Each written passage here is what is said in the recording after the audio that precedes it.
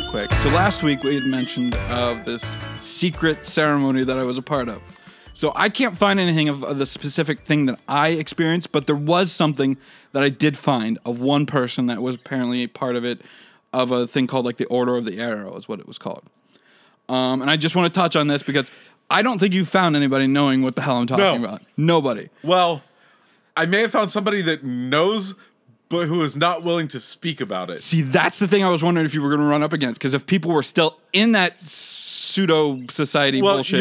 You'll have to cut this out because whose ever name is a specific person's name, but does a lot with the Boy Scouts. Yes, I was wondering if and I was. So I asked him, and he's like, "What? No."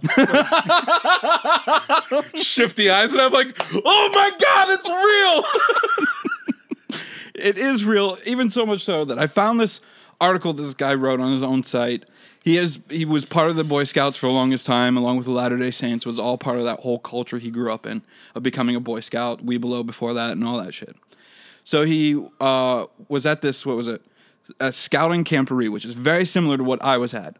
And at this ceremony, to be inducted into the Order of the Arrow, or whatever bullshit cultural appropriated thing they wanted to take from Native Americans, whatever the fuck. It was just a bunch of white men tapping young boys, being like, here, you want to go in the woods? Type bullshit. But his ordeal was called the tap out, and it's basically where you go to like a ceremony with your parents, you get a tap from someone that has like this like sash on with like a red arrow on it, and they would tell you where to meet them and all that. In a whole group, it wasn't like individual, like meet me in the woods for some alone time.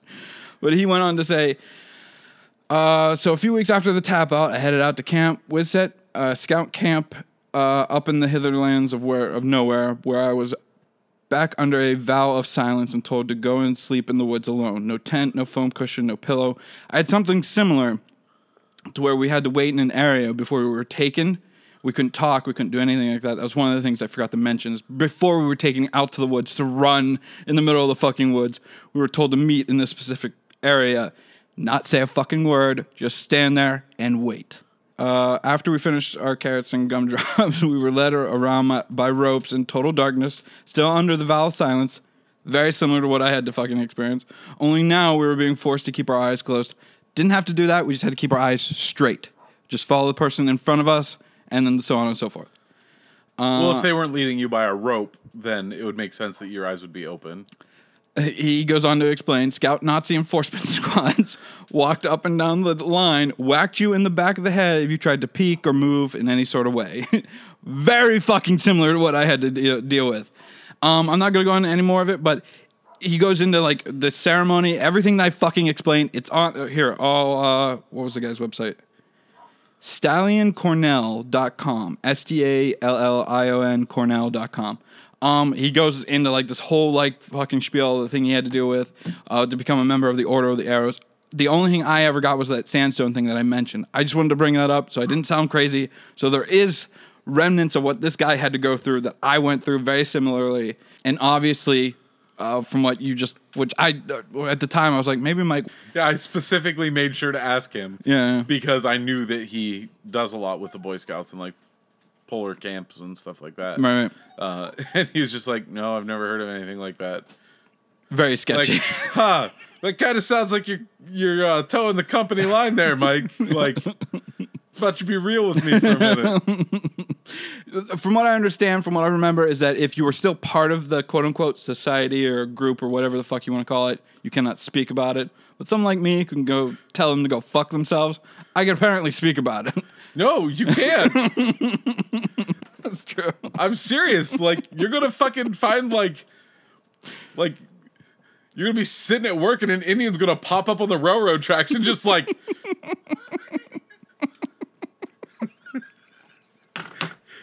Similar thing happened where Yoda fucking giggled. Yoda is part of this fucking order. Like, so I obviously, whenever you hear the episode, or heard the episode at this point, I'm not crazy. Because part of me was thinking, after we recorded, maybe I'm wrong and there's just some weird repression thing that I got going on. A fucking fever dream. I did an actual Google's, like, full-on, like, this is the only thing I could find about it. There are hints at other similar things, but nothing like concrete, like I just read you. That small snippet. I need to send some messages to one of my friends who was also in Boy Scouts, and I believe he wore sandstones, and I'll ask him if he, like little etchings and shit on the sandstone. If he went through anything like that. Like it's gonna be a really fucking weird conversation because I haven't talked to him in like 10 years. I'm just gonna be like, hey, did you ever have to like run through the woods and look at a skull and talk to an Indian? And he's gonna be like, what? Anyway, we are here to talk about other cultures with this movie because there are a lot of like Incan, Mayan, and Aztec cultures. They even call like the ones that attack them at the end of this movie, like they call them like the Uga or some shit like that. I can't remember. Yeah, something. But we are here to talk about the 4th Indiana Jones movie. Obviously, the 5th one is going to be made at some point this year, and then next year we'll talk about the 5th Indiana Jones, which, while researching all these movies, I didn't want to talk about it until now, the idea was always have 5 Indiana Jones movies. Huh. So it just took a while because obviously careers went off in a different way and shit like that. But yeah, the original idea was always have 5 Indiana Jones movies. I'm not sure why. Why specifically 5 movies? Why not 6? Why not 4? It just the number sounds arbitrary at best. I'm not sure why. Anyway, this week we are talking about a quintilogy. Is that what it's called? Fuck, I have no clue. Well, 5 is quin, right? Because 4 is a quad or a quart, and then 6 is sex. Yeah, I'm not sure. It could be quin. I'm not sure. But anyway, we are here to talk about Indiana Jones and the Kingdom of the Crystal Skull, and I am Greg Vance. And I'm Ryan Downing. And this is Nerdinian, and we are 2 nerds that break down every nerd movie that you could think of. We've already done the DCEU, which we'll talk about here in a second. We've talked about the Terminator... No, we haven't talked about the Terminator series. Alien franchise, Predators. We did the Princess Bride. We're going to be doing a whole slew of shit. I've got plans for stuff in the coming weeks, but one thing I'm going to get to before we get to Indiana Jones, and it may derail everything. Have you watched the Snyder Cut? Not yet. Holy fuck. I know because you've been working the past few days. Well, I specifically didn't watch it. Because I knew that if I did, it would be all we talk about today when we're supposed to be talking about next week. Okay. Kingdom of the Crystal Skull. All I want to talk... There's a fucking... like the whole... Fuck! I didn't want to scream that into the mic, but holy fuck, Ryan. The amount of butchery that we got in 2017 to this one is fucking astounding. Like... There are, like, not even the cyborg stuff. We already know about the cyborg stuff being just completely just taken out of the movie. There's a whole sequence there with Barry and his father, and Barry fucking, like, coming to grips with the idea of his father never... Oh, it's fucking amazing. It's so brilliant and everything. Like, it's near the tail end of the movie. Like, all hope is lost. And it's just a brilliant piece of cinema that you will ever see. I don't want to ruin anything for you, but it's fucking... I don't know what the fuck happened. Well, I know what happened is that they were... From the rumors are is that the studio execs were going to get bonuses if they hit this certain date for Justice League. It didn't look like that was going to happen with everything that was going on in Zack Snyder's life. So they brought in Joss Whedon, and we got that choppy mess that we got. With the 2017. I'm just going to call that what it is. It's a fucking abortion, Ryan, because that movie is no way near what we got. There are obviously scenes that were taken from Zack Snyder's original vision, put into the 2017. You'll see that whenever you watch the movie. Right. But there are moments in the Joss Whedon cut where it just feels stilted or just weird or just gross. Like there's a scene in the 2017 version of Flash tripping and falling on Wonder Woman, like right into her cleavage and everything. That's not in Zack Snyder's movie. Want to know why? Because it's fucking horrible, Ryan. It's just a stupid joke. And there are several jokes in Justice League, the 2017 version, that just felt weird. The Batman one with him saying, yeah, something's definitely broken. That's not in Snyder's version of Justice League. I enjoyed that one. But there are several other jokes in the 2017 version where it just felt weird. That was like the only thing that I can remember liking about that movie. Right. It's like, oh yeah, something's definitely broken. And the 4 hours does not feel like 4 fucking hours. By the time you get to the last act of the movie, if you want to call it that, because it's 4 hours, obviously. Right. it doesn't feel like you've spent nearly 3.5 hours watching a movie. It moves at a fucking brisk pace, and it doesn't make you feel stupid for something that happened in hour 1 that then comes up at the end of the 4 hours. It fucking does it beautifully, and by the time you get to the end of the movie, obviously, by the time you get to the end of the movie, they do an epilogue, and it's just Zack Snyder being like, look at all this money they let me fucking add on to this movie, because it's just a series of like, I added all this because I fucking can, because they gave me all this. They spent an additional $70 million on the reshoots and everything to get this produced to the way that they wanted. So it's just Zack Snyder enjoying the shit that he had all this clout right now to make the rest of the movie that he wanted to make. Because if you remember correctly, Zack Snyder's Justice League was supposed to be 2 movies. Yes, it was. So that I'd almost bet how movie 1 is going to end. Like in the 2017 version, remember that tunnel scene? Yes. There's something similar to that in this movie. Very similar almost. The location's exactly the same.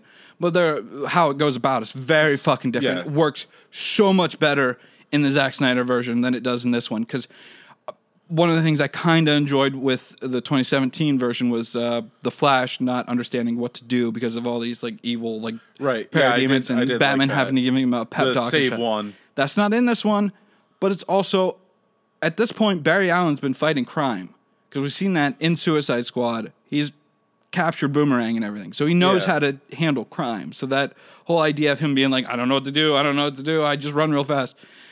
It was a nice little scene for Batman to give him a pep talk, but it was also like, this is not what we've been told before. Obviously, he's fighting crime. He has his own suit and everything, so what the fuck?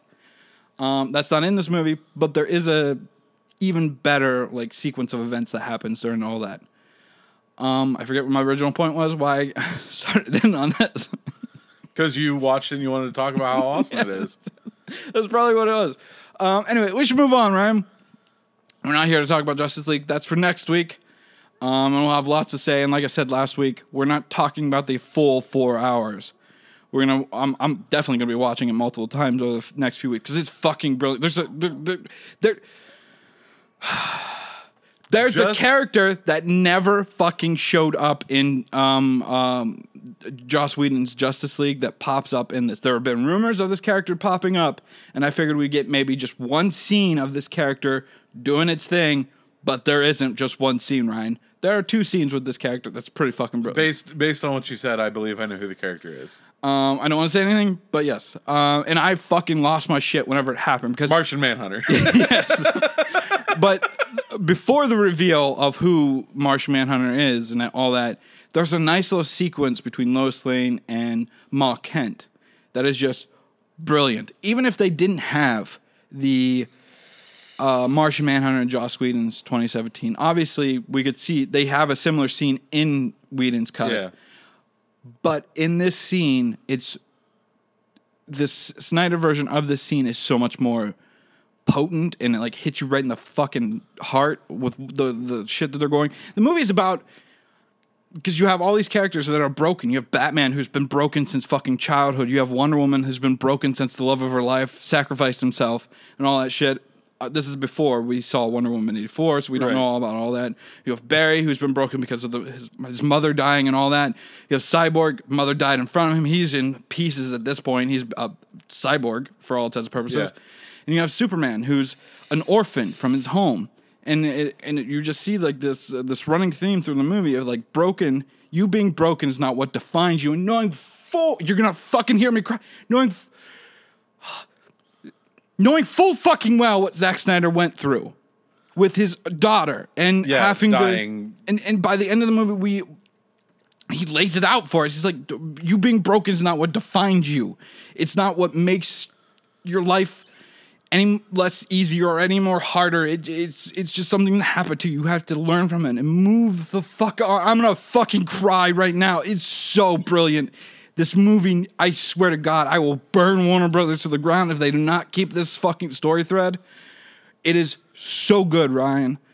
I cannot believe we got what we got in 2017. Like the amount of it's like night and day between the 2 movies. You would think there may be some. You didn't think when you heard about the rumors online that it would be Right. so different, but Right. it is, and it's fucking mind-boggling why we got what we got in 2017. Well, before you say anything else, I know I'm getting on a tear.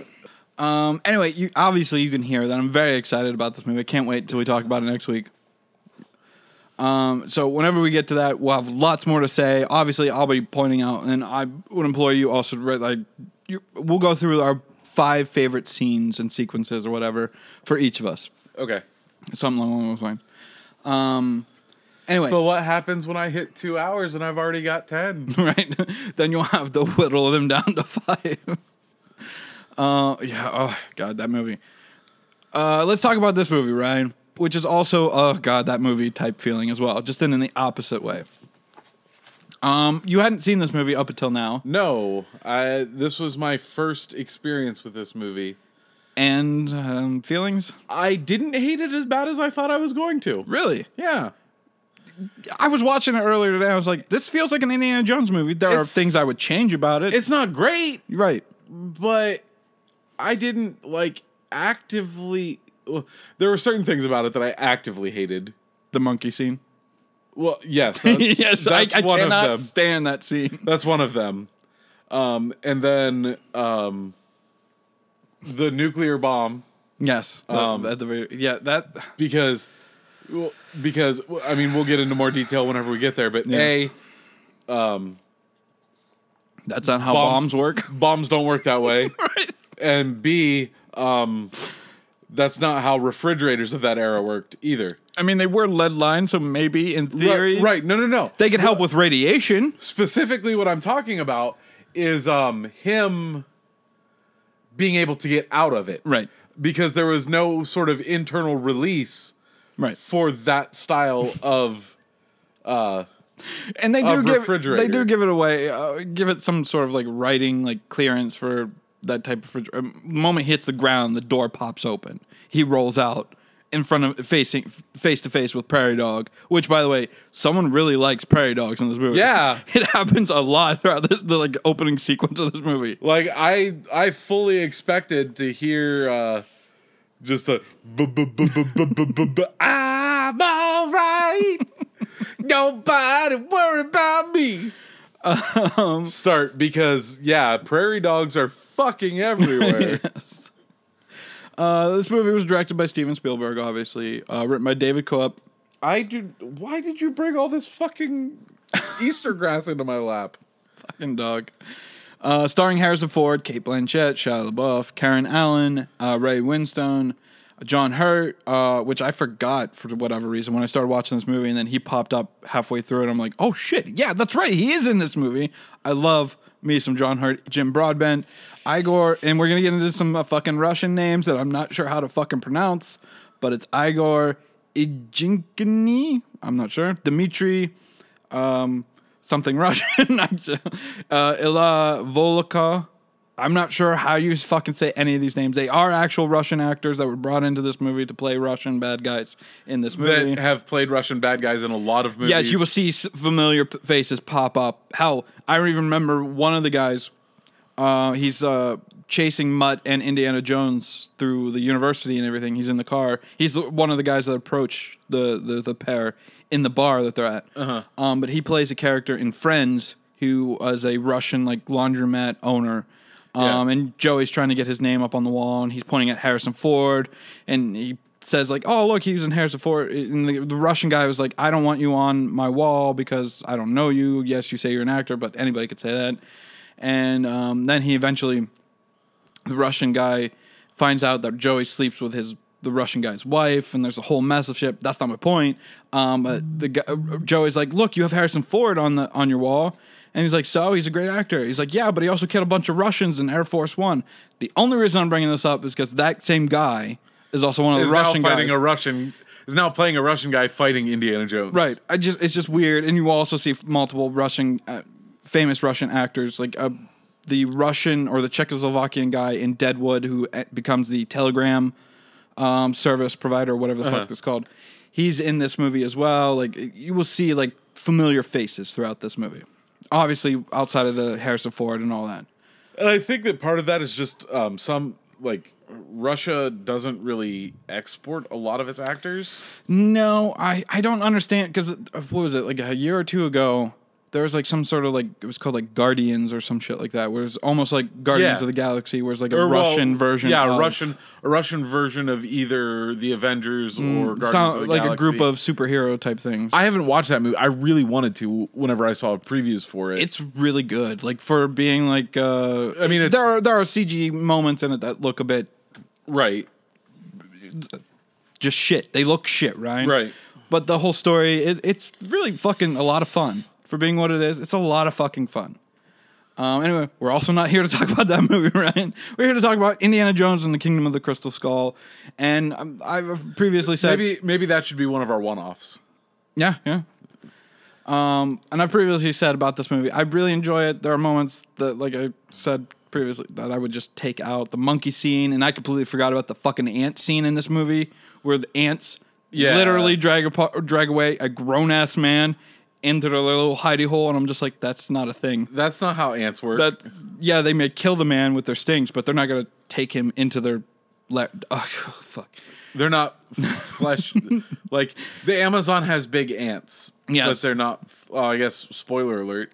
Which, we didn't do that last week, I don't think. I don't remember. But spoiler alert, we're going to be talking about the plot of this movie. Yes. And the beats that happen in it and some of the things that you don't find out until later in the movie. Right. Which will spoil it. So if you haven't watched it and you want to, go ahead and watch it. And then come and listen to us talk shit about it. Right. Or just talk about it. Yeah, because we're both like wishy-washy. There are scenes we'll take out of this movie, but for all intents and purposes, this is an Indiana Jones movie. Yeah, it's very Indiana Jones.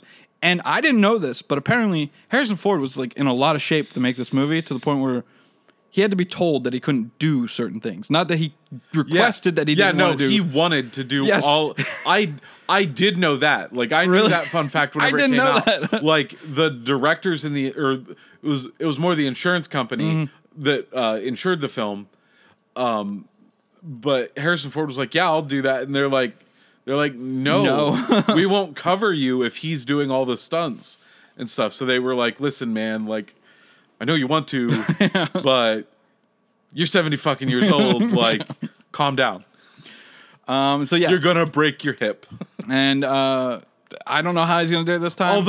Although to be fair, I believe he's been injured on every Indiana Jones I think movie so. up to this point. I don't remember hearing. I don't know if he got injured on this movie, but I know like in the first movie he got like dysentery. Yeah.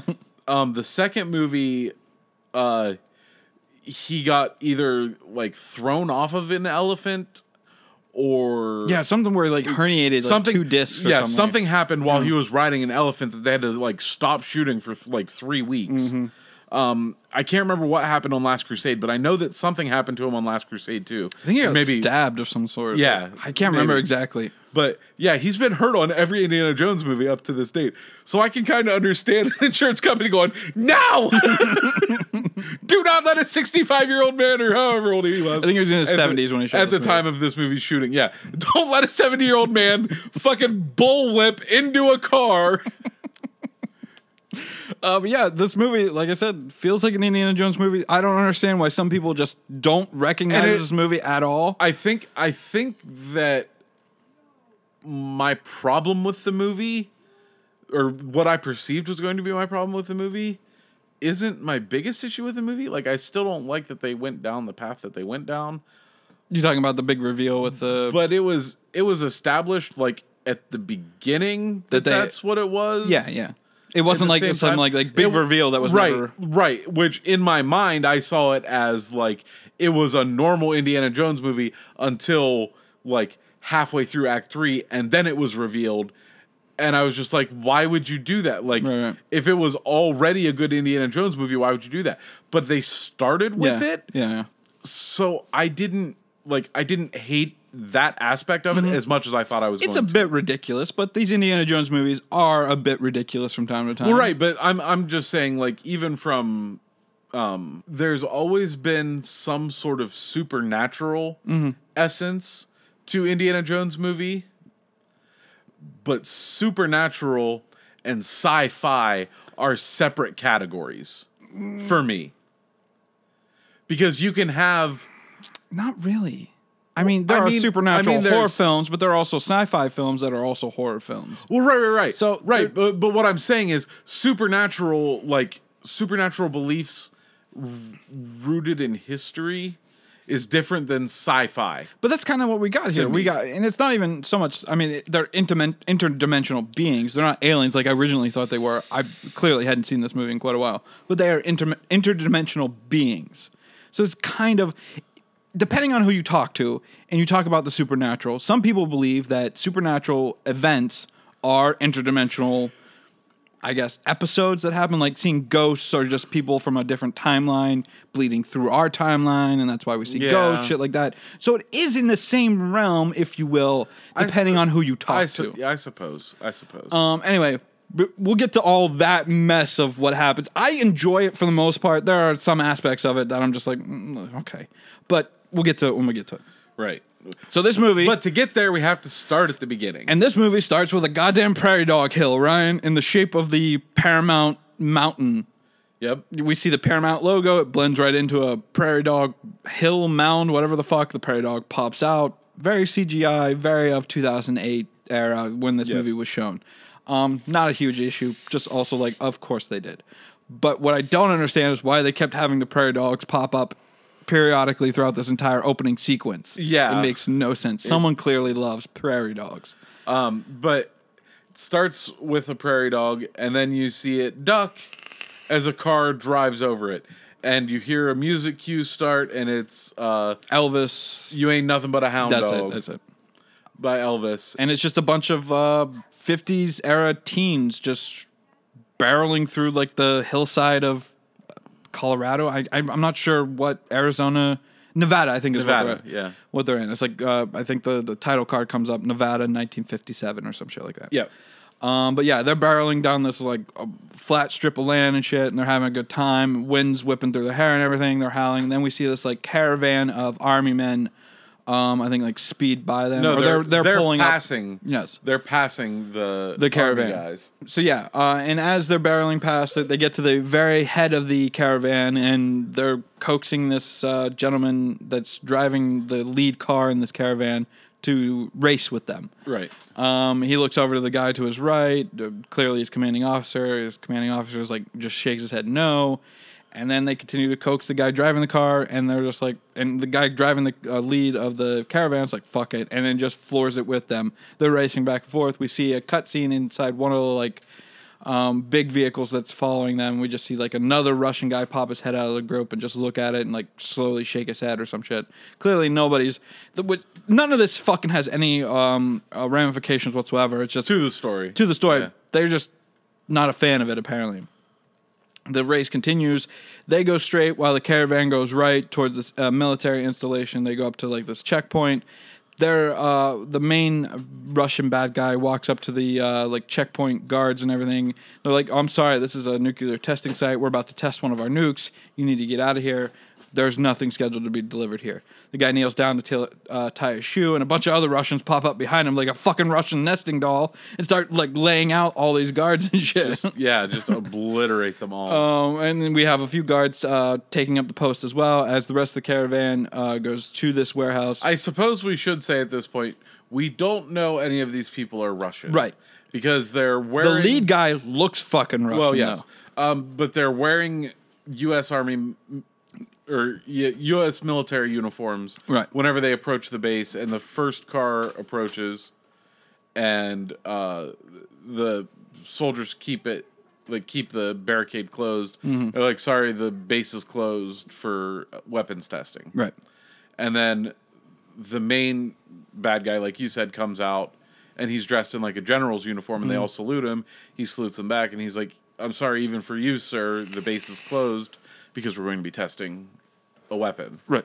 And that's when he ties his shoes, and the other guys that were apparently behind him. That's when you realize that these people are bad guys because they just kill all of them and pull them, and then the caravan goes on to... we see the caravan pull up to a warehouse that just says there's a giant 51 on the warehouse. We don't know what they're there for. They gear up, get everybody out of their vehicles. They then pull up another vehicle, open up the trunk. They pull out a large man. this is somebody we don't know yet. It's Mac that is a friend of Indy's, apparently. They then pull out Indy, and then, well, first they pull out his hat, throw it to the ground. They pull out Indy. He then sees his hat. The hat is immediately surrounded by, like, 12 guards that all point their guns at it. Yeah, we see like a wide shot above them. As the hat hits the ground, all of them just point their guns and getting closer as Indy's being pulled out and everything. Like, clearly this guy's up to fucking something. No, this hat is fucking dangerous. Right. But yeah, Indy sees the hat, grabs it, and we get the classic Indiana Jones silhouette shot of him putting on the hat with the fedora and everything. You don't see him until he puts on the hat either. Right. You see his shadow, like, lifting it up. Right, putting it on and all that. We see Indy with his back to the camera, and we see Mac facing the camera and everything. I forget what he says. He's basically like, "Look, we've had shit odds before, Indy, but I don't think we're going to get out of it this time." Well, no, he's like, says something like, "We can get out of this," and Indy is the one that's like, I don't think so," and he's like, "Well, remember this place?" He's like, "Yeah, but that place we had guns." Yeah, that's right. And we were younger. And then as that line finishes, we then see a... he bets... He's like, "I bet you..." That's right. Like $20. And then Indy sees all the guns. It's something... It's a lot of money. He's like, "I bet you like $800 we're going to get out of this." And then the main Russian bad guy comes up and starts speaking to him in a Russian accent. And then Mac is like, "Let's call it 100." Yes. And then, and he's just basically telling Indy, he's like, "Look, you house things here for your government. We need something in here. You're going to help us look for it." And he's like, "I've never been here before. I have no idea what you're talking about." And then out steps Cate Blanchett in her very black-haired bob haircut with the rapier on her side and everything. Very Russian-like character. The only issue is that her accent, not great, not the greatest in the world. It's very jarring. I don't know. It's because I've seen Cate Blanchett in like Lord of the Rings, and at this point also Hela in the Marvel films and all that. It's very jarring. I know what she's going for. Hell, Indy even makes a joke about her vobles or the way she speaks and shit like her that. W's, yeah, or her. Vubbies. Vubbies, I think that's what it is. Not vobles, but Vubbies, I think is what he calls it, or some shit like that. He makes fun of her accent and shit. Like your Vubbies, I would say you're from the Ukraine. Yes, Eastern Ukraine. Yeah. I think that's what he says, or something shit like that. And she says something similar that the main Russian guy says. It's like, "We know you've housed stuff here before. We're looking for a specific thing. We need your help, and you're going to help us." They open up the big warehouse, and Indy's like, "I don't know what the hell you're talking about. I just found things, was told that it needs to be given to the government. They housed it here. I've never been here in my entire life." And then... "I have no idea what you're looking for." Right. And they're like, "Yes, you do." They tell him of an instance. You were one of the people who first examined it. Yes. And they mentioned the date and everything of when it was. I didn't write it down, so I cannot remember the date either. And Indy, you can see Indy recognizes it. He's just like, "I don't know anything about it. I just found it, was called in for it, and then they did something with it. What they did, I have no clue." And then Indy's like, she makes some like vague threat at him. And he's like, "Look, if you want my help, I'm going to need a few rounds." And they all laugh at him. Well, no, he just straight up talks to dude and is like, "I need your bullets." Yes. And the guy laughs, and then he says it in Russian. Everybody laughs. And everybody laughs. And then he approaches Cate Blanchett's character and is like, "Listen, the thing that you're looking for is highly magnetized. I need the rounds so I can have the gunpowder, and the gunpowder can show us the way." They crack open a grenade. They hand him some of the gunpowder in the grenade. No, it's bullets first. It is bullet. He gets the guy's bullets. Does he? Yeah. And he climbs up on top, and he climbs up on top of the crates and throws a handful of gunpowder, and it trails off into the warehouse. Trails into the lights and gives little zaps. Yes. To show them the way to go. And whenever they realize that it's actually working, instead of giving him like 2 bullets worth of gunpowder, which is almost nothing, Right. they're dumping like 3 grenades worth of gunpowder into a hat. I wish I don't know if this was in other versions of the story, but I wish that they would have played with this idea more of Indy just trailing them along in the warehouse, making them give them the gunpowder and everything, and he's just making them go in circles while they empty out all their guns and shit. And then by the time they get to fighting, there's no bullets or rounds or anything See, for them to use. that's exactly what I thought was going to happen, and I was very excited for that. Because that's brilliant. Sorry, I hit the mic. That's a brilliant idea. That would be something that Indiana Jones would do to try to combat these Even guys. the odds, Yes, a little bit. They don't. Eventually, Indy he asks for a shotgun. Yeah, he asks for round. shotgun shells. Because they're at the general area where everything's floating above it, where all the gunpowder and everything's like slowly sifting into the cracks and shit. He asks for a few gun rounds. He pops off the primer on the back, takes out the pellets in the shotgun round, and then just drops it on the mountain of crates that they're at. Which I'm not sure what gauge shotgun they were using, but those were fucking ball bearings. Yeah, they were fucking weren't huge. They weren't have to be like slug rounds of some sort. shot. Yeah. Well, they're not slug rounds because slug rounds are one whole round. I thought it was like multiple, no like giant slug rounds. Slug rounds are a slug. Okay. They're just one projectile. Okay. That's fucking huge. Right. Where like birdshot is a bunch of little BBs. Right. This was apparently like I think they probably just made it somewhat bigger to show up on man film. shot. Basically, Yeah. your human shot. But yeah, he drops a few of the pellets on. Well, he drops them all onto the pile of crates. You hear all of them clinking and shit onto other lower crates, and then we hear just all of them like onto one crate. They remove a few crates, and then they see this one crate has all these rounds and shit on it, and they pull it out. And we also should mention that Cate Blanchett's character gives the dimensions of the crate for whatever reason to Indy. Like he would know that in some manner of having messed with this item before. There's also, they play fast and loose with this rule about how strong the magnetism is with this crate. Because whenever they first bring it out, all their chains and everything aren't magnetized towards it. But the moment they lift off the top and they pull it out, all their dog collars and everything start drifting towards it and everything. They play, like I said, fast and loose with that rule, which is fine. It's just a little pet peeve of mine that while watching this movie, was like, well, why wasn't it magnetized before? It's very... It just made no sense. Yeah. Cate Blanchett's character opens up the main, like, because they open up the crate, they lift it up, and it's just like this metal box in the similar shape of the crate that it was in. They pull it out. They carry it to a truck. She opens up the metal box, and it's just like this weird, like, metallic... cocoon. Mummified cocoon of some sort. She starts cutting into it. More things start to get more magnetized towards this thing that she's opening. She peers into it. She's like, this is exactly what we need. They close it back up. And then... Well, and you see like a little mummified hand. Yes. That has 3 fingers on it. Yes. And everybody's mystified by this. Like, we don't know what the fuck this is. Obviously hinting at some sort of like alien creature of some sort. Yep. During this whole sequence, we see Indy slowly like creeping towards one of the guys, like trying to sneak up behind him. Mac does something similar, and then as they're like, "All right, this is what we need," and they start packing up shit, Indy knocks out the one guy. Mac knocks out another guy. They both grab weapons. They tell Cate Blanchett's character is like, "I'm getting the fuck out of here." Well, they tell them to all put their guns down, or she dies. Yes, that's it. They have all their guns trained at him. They lower their guns, and then the main Russian bad guy raises his gun back up towards Indy, and then we get a wider shot of Mac. Everybody else does then too. Yes. And then you see Indy like kind of look over towards Mac. And Mac is pointing is pointing his gun at Indy as well.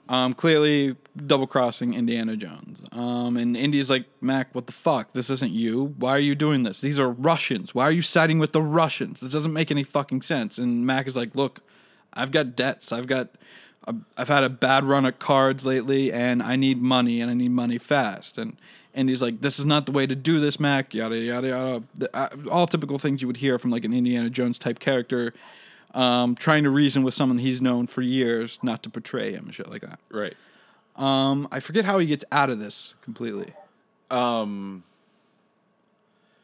They ask him to drop his weapon, and he goes, okay, and he drops his weapon, and it goes off and shoots a guy in the foot. The main Russian guy in the foot. Yeah. And then he Just mass chaos, He fucking- stumbles back into his troops, who then have to lower their weapons, and Indy runs away. Yes. And as they're trying to fire rounds at Indy and shit, Kate Blanchett and her like small battalion of men get back into the vehicle and shit. We see Indy get on top of the. Well, you see her get in a truck with like one other person. Is it? There's only like I one other wasn't sure. person. But yeah, Indy climbs the mountain of crates and shit, gets up to like the main metalwork as the Russians are shooting rounds at him and shit. Indy then takes out his bullwhip, whips it to one of the lights, I believe. Yep, tries to swing to the back of one of the lights, and it looks like he's going to swing into the back of the car that Kate Blanchett is in. It misses completely. He swings back and runs his ass end into the front end of the main truck that they have that's chasing after Indy. And basically sitting between two big Russian guys. And he's like, oh shit, I thought I could make that. He's like, oh, I thought it was closer. And then he elbows a guy in the face. Like, yes. That's like, very Indiana Jones. They both just like kind of look at him. He's like, I thought it was closer. And then wham! He takes control of it. A few of the other Russians are trying to run after him and shit. And we see Mac is also in the car with Kate Blanchett, and Indy gets the truck that he's driving and the car that Kate Blanchett and the Mac is in. He gets them both nose to nose, and they're both barreling towards each other. And Mac's like, you don't know him like I do. You don't know him like I do. And he bails out right before both ends of the truck, and Indy also jumps out as well, as both ends of the car and the truck just smash right into each other. Clearly, Mac was right. Indiana Jones will do what the fuck ever he needs to get the fuck out of here. How does he get from the warehouse out? I'm trying to figure it out as I'm stringing all this together.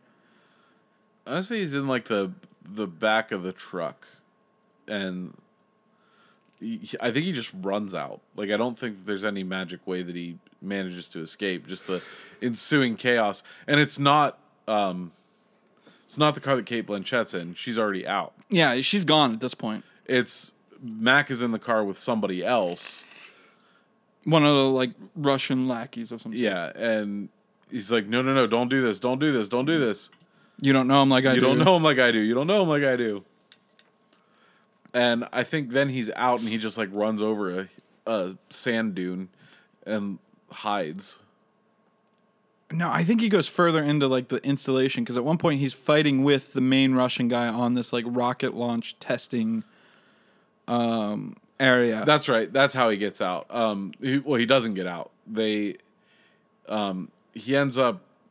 Well, first, one thing that I should mention is as he's driving this big truck, he just drives it through like a bunch of crates, of fucking crates, and it explodes in a very weird way. Right? It explodes in a weird way. But then one of the things that's unearthed is the Ark of the Covenant. Yes, which is just like a little wink and a nod. You just see the little corner of it. Yeah. With the angel wings and everything. But Indy ends up like running into a control room or into a room. Some sort of like testing area for something. Well, he doesn't run into the testing area. He runs into somewhere where there's like a glass floor. That's right. And the Russian guy grabs him and trips him, and then they fall through the glass floor onto the down into the. It's almost very reminiscent of like X2, like the Weapon X site that they end up at. Yeah, kind of. It's very like dark and gray, and the fucking like the framework they fall on looks very similar to what you see in X2 and everything. But yeah, they're scuffling on that. As they're doing that, it breaks through all the way. They land on this main like testing rig for like rocket launches and shit like that. Indy pushes the guy through the one window of the control unit for this testing apparatus. The Russian guy falls on it. We see a launch, I guess, kick-started by this guy's backside. He runs back into where Indy is, because Indy's trying to figure out some way out of here. Doesn't think the Russian guy's going to be coming back. The Russian guy comes back up on top of Indy, wraps a chain around Indy's neck, starts hoisting him up in the air, trying to choke, basically kill Indy at this point. Indy puts his legs up on the guy's neck. He's trying to get the guy to basically do like this iconic like legs on the shoulder, legs kind of twisted, trying to get the bad guy to flip over with just his legs, and it's not working because there's a mountain of a man that Indy's fighting and shit. It's not working. And then the sequence starts to happen, and like like There's a bunch of Russians running in that are going at to the same shoot moment, him. like everything starts jostling, forcing the Russian guy to release his control of the chain that's around Indy's neck. They both fall to the ground, and then right at the last second, the engines kick on. They get fucking pushed to the back wall of the testing rig that they're on. All the Russians that were rushing into the room, except for Mac, he sees what's going to happen, Yep. ducks out of the way, and everybody as else all the gets Russians sets on fire. Yep, they get lit the fuck up. And then we just have Indian, this random Russian guy, just being bolted out of this fucking tube where this rocket was being tested. Both doing Spies Like Us faces whenever Yes. They're just testing the contorted and everything. Yeah, well, because they're just G-forces hitting them like motherfuckers. they have no safety gear on, Yeah. and they're experiencing the G's of a rocket launch. Yes. And then we cut to outside where everything's barreling towards like the end of the track, and we get more prairie dogs, Ryan, as the prairie dogs watch from one end of the frame and to the other end of the frame as they watch this like test rocket barreling out of the tube and everything. Once again, someone really loves prairie dogs. We get to the end of the thing. They hit like a small like lake thing to like I guess cool it down and everything. No, They hit some sort of like water thing right before the end. It looked like it was meant there to cool everything off, to slow it the fuck down. I'm not and sure. Not make it as hot. it was just like the end of a track. Yeah. And then the Russian guy is, he's a sleeping. But not Indiana Jones. I'm just like, that's not how that works. He's sleeping on Indy's shoulder. Indy pushes him completely off. Indy has done a lot of stuff in his life, so he would be less susceptible to the G forces. Oh, is that how that works? Because plot armor is a thing. Right. Like last week, plot armor is huge in this movie. And we'll get to that here in a minute or two. Not very long at all. So Indy, this is where he like runs over a hill and just like into this like lays in a little an embankment as they're looking for Indy and shit. and then he ends up jumping across a fence. Yeah, and we get another shot of prairie dogs watching. Or no. The last prairie dog shot is of him coming out of the lead refrigerator. We'll get to that in a second. But yeah, Indy jumps over a fence. Looks like he's about to come across some sort of town, some way to help him hide from all these bad guys and shit, and maybe get him some sort of help of some sort, because obviously he's just went through a goddamn rocket test at this point, Ryan. He's a bit disoriented. He's yelling for some people. Nobody's answering him back. He tries to get some water on his face. No water's in the system at all. Nothing's happening. He walks into the main living room of this house. And they're watching Howdy Doody. Yes. And he's like, why aren't you guys... Like, hey, I was yelling for you. I didn't mean to... And he approaches it, and it's just mannequins. And then he quickly realizes, oh, shit. That's right. There's supposed to be some sort of like Russian nuclear no, he test. doesn't. He doesn't really realize it. He runs out the front and then the sound sees all of the other mannequins everywhere. Yes, and ends up like knocking the handle of a boy on a bike. Well, no, he knocks the handle of a not a wheelbarrow. Radio flyers. What the hell are they? Oh, wagons. Yeah. The fuck couldn't I think of wagons? Knocks the handle of a wagon out, and it like clinks on the ground, and it scares him. And then he like tumbles backwards into a boy on a bicycle. Yeah, that's right. He's just a fucking buffalo. Like, come on, Indiana Jones. Just hitting anything in his vicinity. Come on, Indiana Jones. You are a bull in a china shop. There's a lot of people that spend a lot of time setting those up all nice and pretty so they can be blown up. Right. You're destroying all of and their then an work. announcement comes on the PA system throughout the entire like small little town thing that they've set up, basically telling them there's about to be a bomb. This is 0 hour. Like, Yes. better get the fuck out. Oh, I should also mention, which is just a weird. Right before he drops his gun, Kate Blanchett's character asks Indiana Jones, "Do you have anything else to say?" Indiana Jones, he's like, "I like Ike," which is also very of the time. But I'm just like, now we're gonna say that? Why? It just doesn't make any sense, because the only reason I'm mentioning it is because we then get, as the siren is blaring saying that this bomb is about to go off, we get a wide shot of the town, and we get in the like left side of the frame of this big atom bomb, and on it says, I like Ike. I'm just like, why are we doing this? It makes no sense. Well, I know that fucking Ike was a political figure of that time, but why are we making these references at fucking all? What does this have to do with anything? well, okay, so we are in the midst, instead of Nazis like we thought it was going to be, Yes. or what I thought it was going to be. Right. And I thought that she was going to be a Nazi. A Nazi. Yes. But they are Russians, and we are in the middle of the Cold War. Right. The Red Scare and everything. In the Red Scare, and so people saying things like "I like Ike" and stuff just shows his defiance to The commies. the commies. Yeah, I guess. And also, fucking 60 years later, Ryan, and there's still not much change of people talking about communism. Just want to point that out. Still a fucking thing. Well, yeah, but it's not quite the same. No, people's lives aren't being ruined over it, but it's still the same obnoxious bullshit as it was before.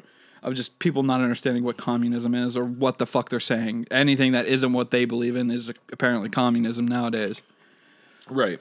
That's my point. Anyway, Indiana Jones quickly realizes he needs to get the fuck out of here. We already did enough of that, Greg. Right. He needs to get the fuck out of here. He sees a car full of Russian guys. Yeah, they're barreling out of the fucking barrel town. out, and he's like, "Oh, don't wait for me, then." He's scattering. He doesn't know what the fuck to do. He runs back into the house that he was in. He's trying to figure out some way to get the fuck out of here. And then he remembers that refrigerators are lead lined, right? He takes everything out.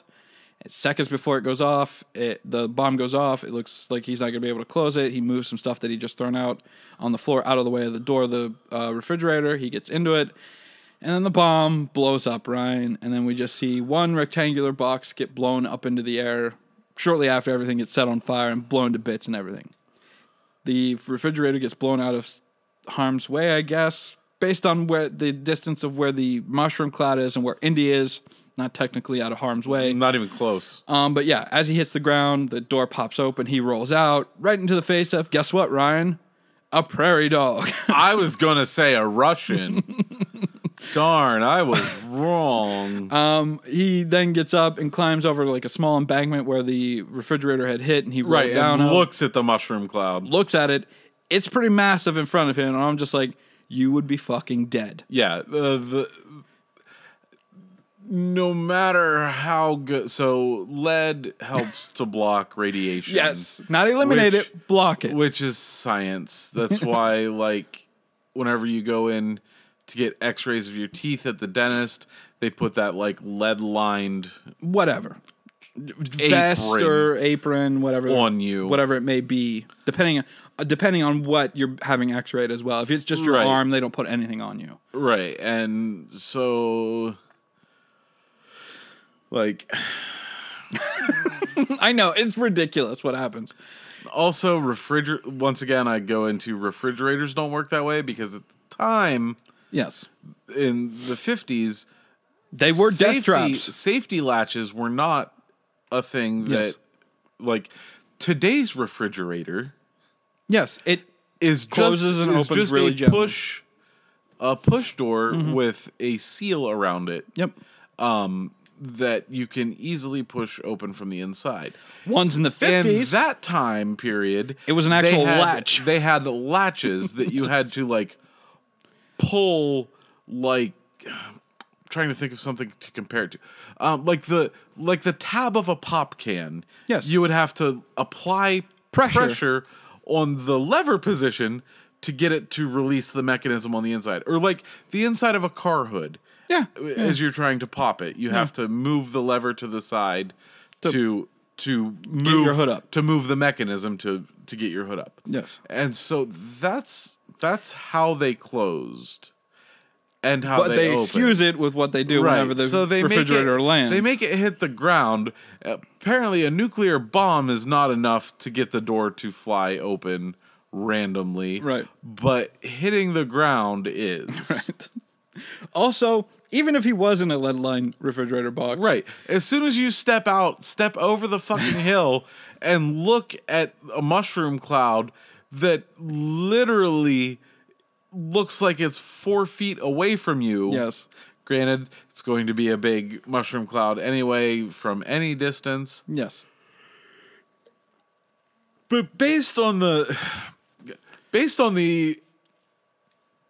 the weight of Indiana Jones plus refrigerator, even in a nuclear blast, it would not get him out of the range where I say this without actually crunching the numbers. Right. So maybe it could have. Fucking phone.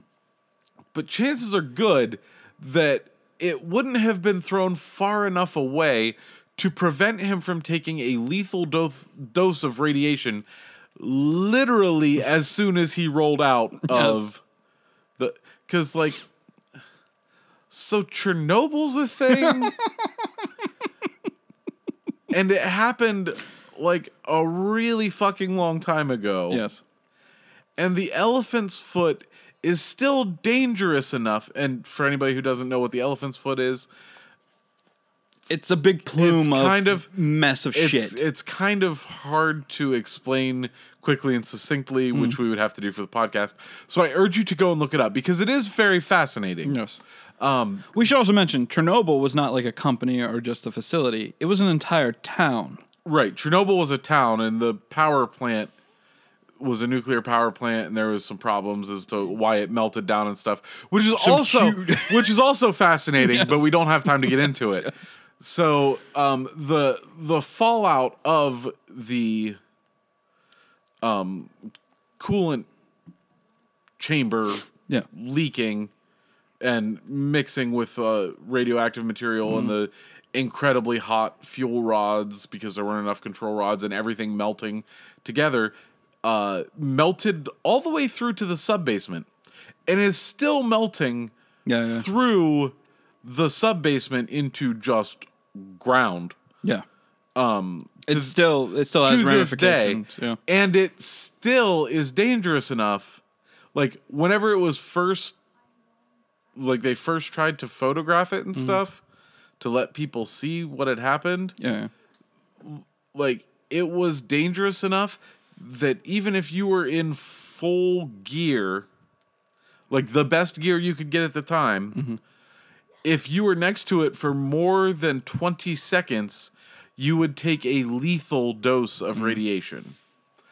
It is still dangerous enough today, and I want to say that happened in the 60s, I think. I don't think it was that long ago. I'm not entirely... Maybe you're right. Maybe it was the 80s. I think it was the 80s. Yeah, I think you're right. But I'm going to double check just because that seems important enough to... C-H-Y-R-N-O-B...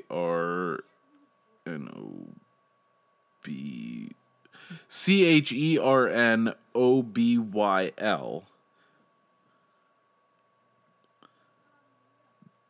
Disaster date. April 26, 1986. Okay. It is still dangerous enough today. 40 years later. 35. I was born in August of 86. 35 years later. I just went from 80 to 2020.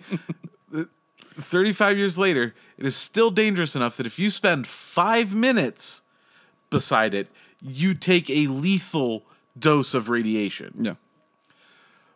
So, all of that being said, the fallout of a nuclear bomb, where it's clearly he's only maybe a couple 100 feet away from the actual blast. From where shit blew up. Right. He is not far enough away that a quick decontamination shower that they give him is going to do shit. Right. We would have seen, hell, even in that small interview we get in a little bit after he gets decontaminated. Like, he would have went to the decontamination. Silkwood style. He goes through the decontamination shower. He sits in the room, and as they start questioning him, he starts bleeding from the eyes, the nose, the ears, the mouth. Something bad would be happening. Everything. His insides basically liquefy, and he's dead in the chair. And that's the movie, guys. That's it. Thanks for tuning in this week. It was a very short movie. Make sure to like, comment. But no, plot armor. We haven't even started the movie yet. This is just the preamble of the movie. But yeah, Indiana Jones survives it. Obviously, he's now in a decontamination area where he's being scrubbed down, but not before they do a dick joke, Ryan, where one of the scrubbers starts scrubbing on his dick, and he's like, no, not having that. He brings the damn brush back up to his chest. And then we get to Indiana Jones. He's now all fresh and clean and everything. He's then being interrogated by the janitor from Scrubs and another guy. The tall one. The janitor from Scrubs. It's Neil Flynn, yes. I didn't make that connection. Oh, yeah. Of course, he wasn't talking about a penny. Right. But he's just basically... Was his character's name Jan Etor? I've no idea. Because, God, I hope so. And they're questioning him about why he was there at the facility to begin with. Was he working with the Russians? This is the whole Red Scare, McCarthyism. Yeah, bullshit. you're a Ruski because you were there, and they're saying I can't do this all on my own because I know that I'm no Superman. You made one, so I had to make one too. As he's being grilled. And it was even better because you didn't fucking get it. You didn't Not right away. I was like, is that what he said? And then whenever he said, I'm not Superman, I was like, oh, I see what he's doing. They're interrogating him about this instance, and they mention about the Air Force fiasco in 40 some odd time. And it's alluding to what Cate Blanchett's character was talking about him being brought in to look after some sort of like mutilated corpse, and how if he talked about it, he would be tried for treason and all that, and that he would never say anything to anybody because he was put the fear of God into him if he would have spoke to anybody about the incident whatsoever. And he's just basically like, look, I'm not any sort of like communist. I want to say it's like two CIA guys or two FBI guys. They're two FBI guys. Black suits, horn-rimmed glasses, the whole nine yards. And he's like, are you kidding me? Like, you should know I'm not a commie because of all the work that I did with the U.S. military. And then as they're having this conversation, and they're like, we know all about your record. Dr. And they give his rank. Do they? Yeah. I want to say it's corporal, but I'm not 100% sure. I'm not sure. I don't even remember them giving the rank. They give his rank whenever they. It would be understandable. He's worked with the government multiple times and shit. But go ahead and say as they're interrogating Indy, and in walks a general, basically telling him, having a very familiar conversation with Indiana Jones, like saying, "How you doing, Indy? I'm surprised you got out of that fridge safely because those are death traps, yada yada yada." And they're the two like government agents are trying to interrogate Indy as this general's talking. Colonel. As this general's talking to him, and the general's like, no, this stops right now. Do you know who this man is? Do you know the things he's done, the medals he's won for what he's done for this country? There's no way in hell Indiana Jones or Dr. Henry Jones Jr. is agent for the Russians. No way. And the CIA government guys was like, yeah, we'll see about that. The FBI, because they specifically say they're from the Bureau. Okay. And they're like, yeah, we'll see about that. Well, he said, basically they tell Indiana Jones, like, you're of interest to the Bureau. Yes.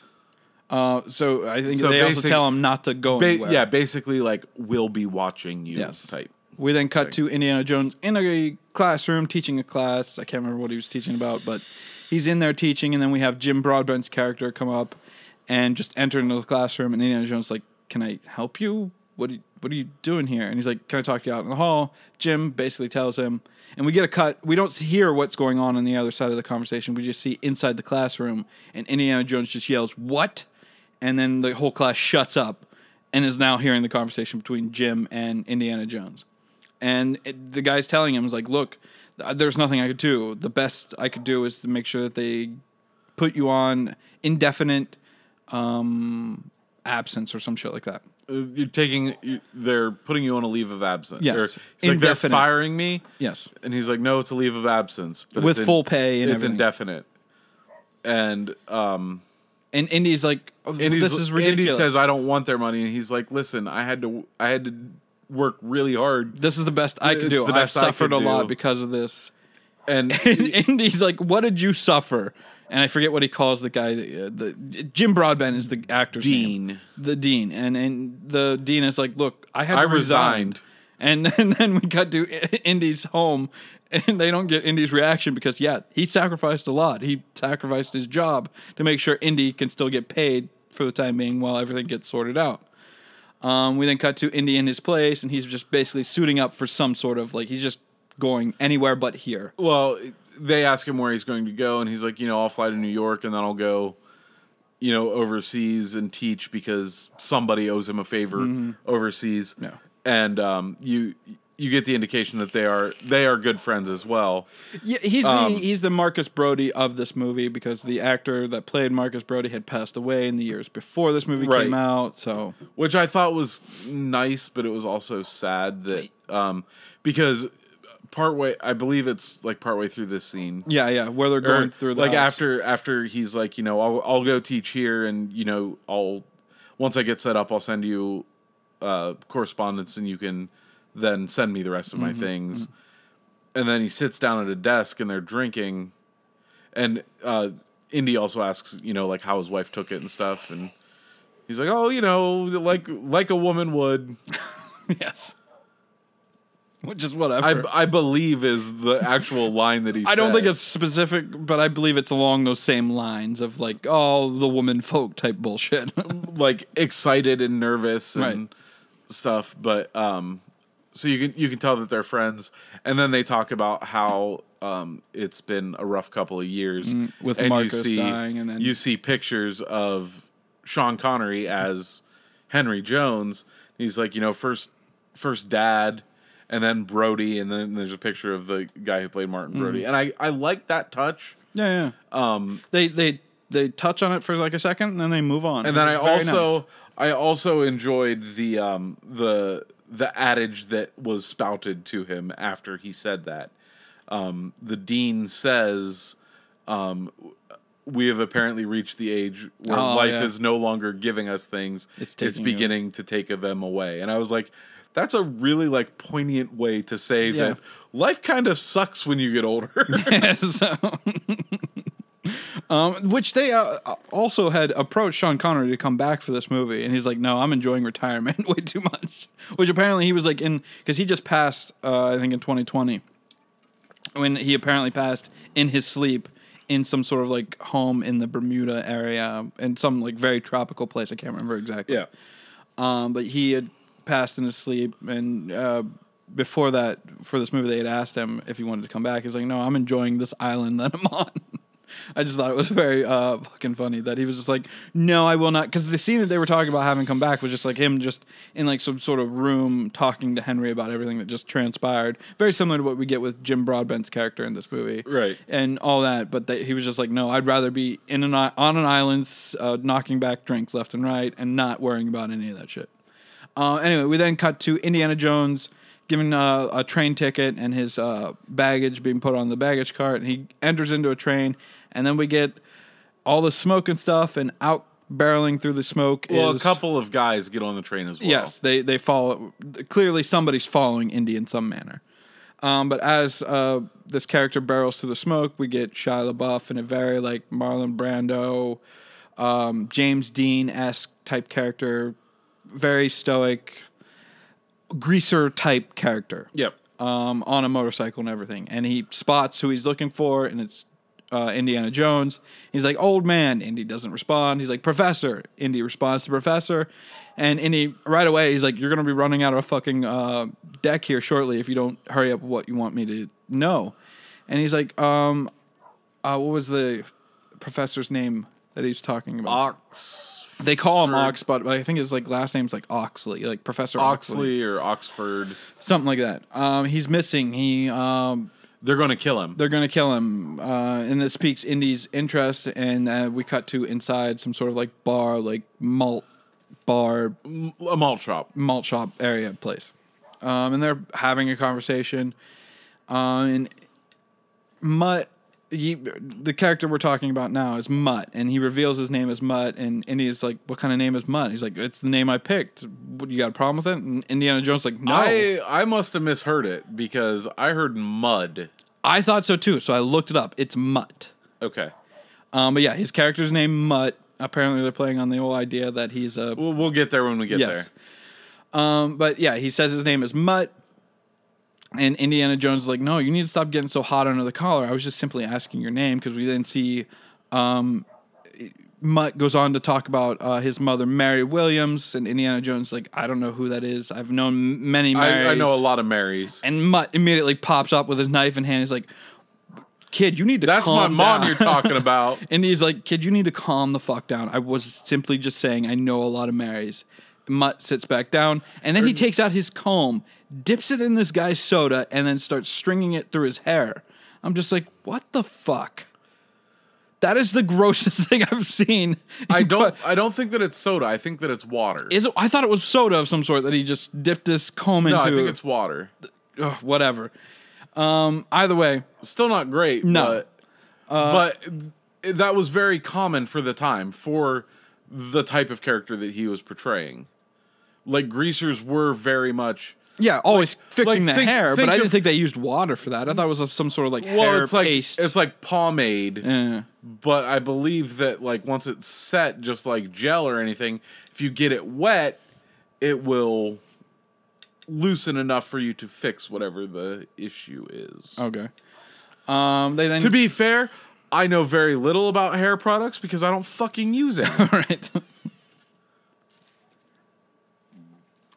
I mean, if the question was about hair ties, I could probably help there, but We then get Mutt hands Indy a letter explaining to him this is the last thing he heard from Oxley, or Ox is what they call him. And he hasn't heard from him for a while. He knows that he was in some sort of like jail in Peru or some sort, but that was the last he heard of him. Indy looks over and it's just a bunch of gibberish on a piece of paper along with a note to Mutt and everything to go look for Indy and to help him. and it's written from his mother who went to look for Ox. Yes. And was captured herself, but escaped long enough to send this note and a phone call. And then Indy realizes that there's two guys at the bar that are very interested in them. Yeah, the moment he gets the letter, they get up from the bar. They approach, and they're like, in very thick Russian accents. Yeah, because Dr. Indy's Jones. like, I think these guys are with the FBI. They speak, and he's like, maybe KGB. Yeah, these are probably my FBI boys. Then they speak, and he's like, oh, make that KGB. Like, bring the note and come with us. And then he's like, what note?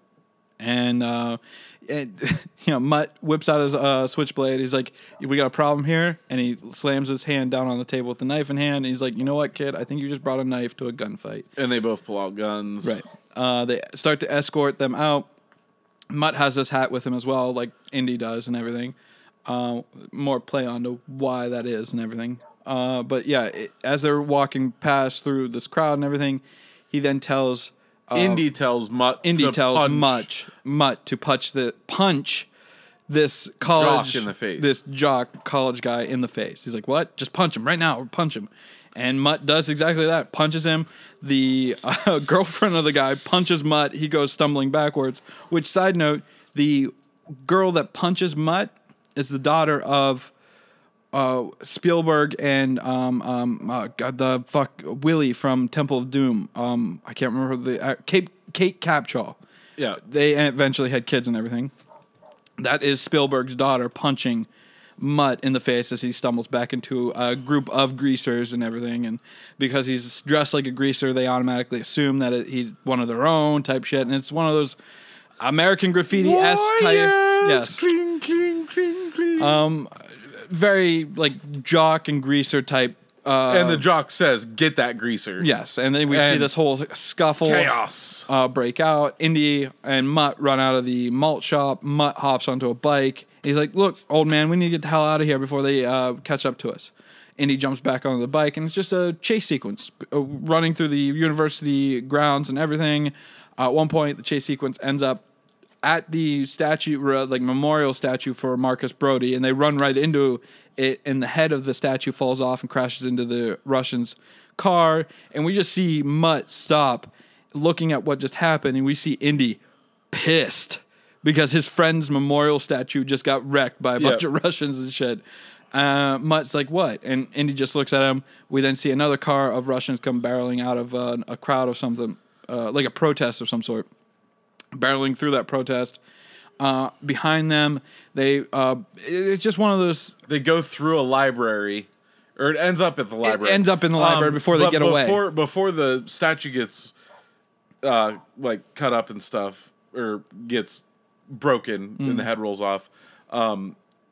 In the diner, Mutt had said something to Indy about how like he's a professor, he doesn't know. Mutt doesn't know how Indy can help and stuff. And Indy's like, well, you know. And during this fight scene, Indy gets pulled off of the back of the bike into a car full of Russians. Yeah, and just starts... And just beats the shit out of all of them. Jumps back onto the bike. And, like, well, no, doesn't jump back onto the bike.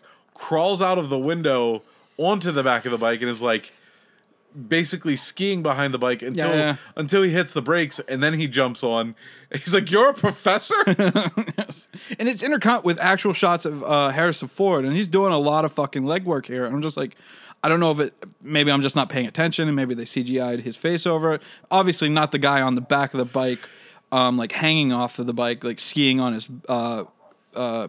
shoes and everything. That's clearly not Harrison Ford, but a lot of the legwork of him fighting everybody, where he looked fucking spry as shit, and it looks amazing. Yeah. The way Harrison's moving and everything. It's not like, say, Force Awakens, which is like 15 years after this movie, and he looks a bit. You could tell his age is wearing. on him. Catching up to him.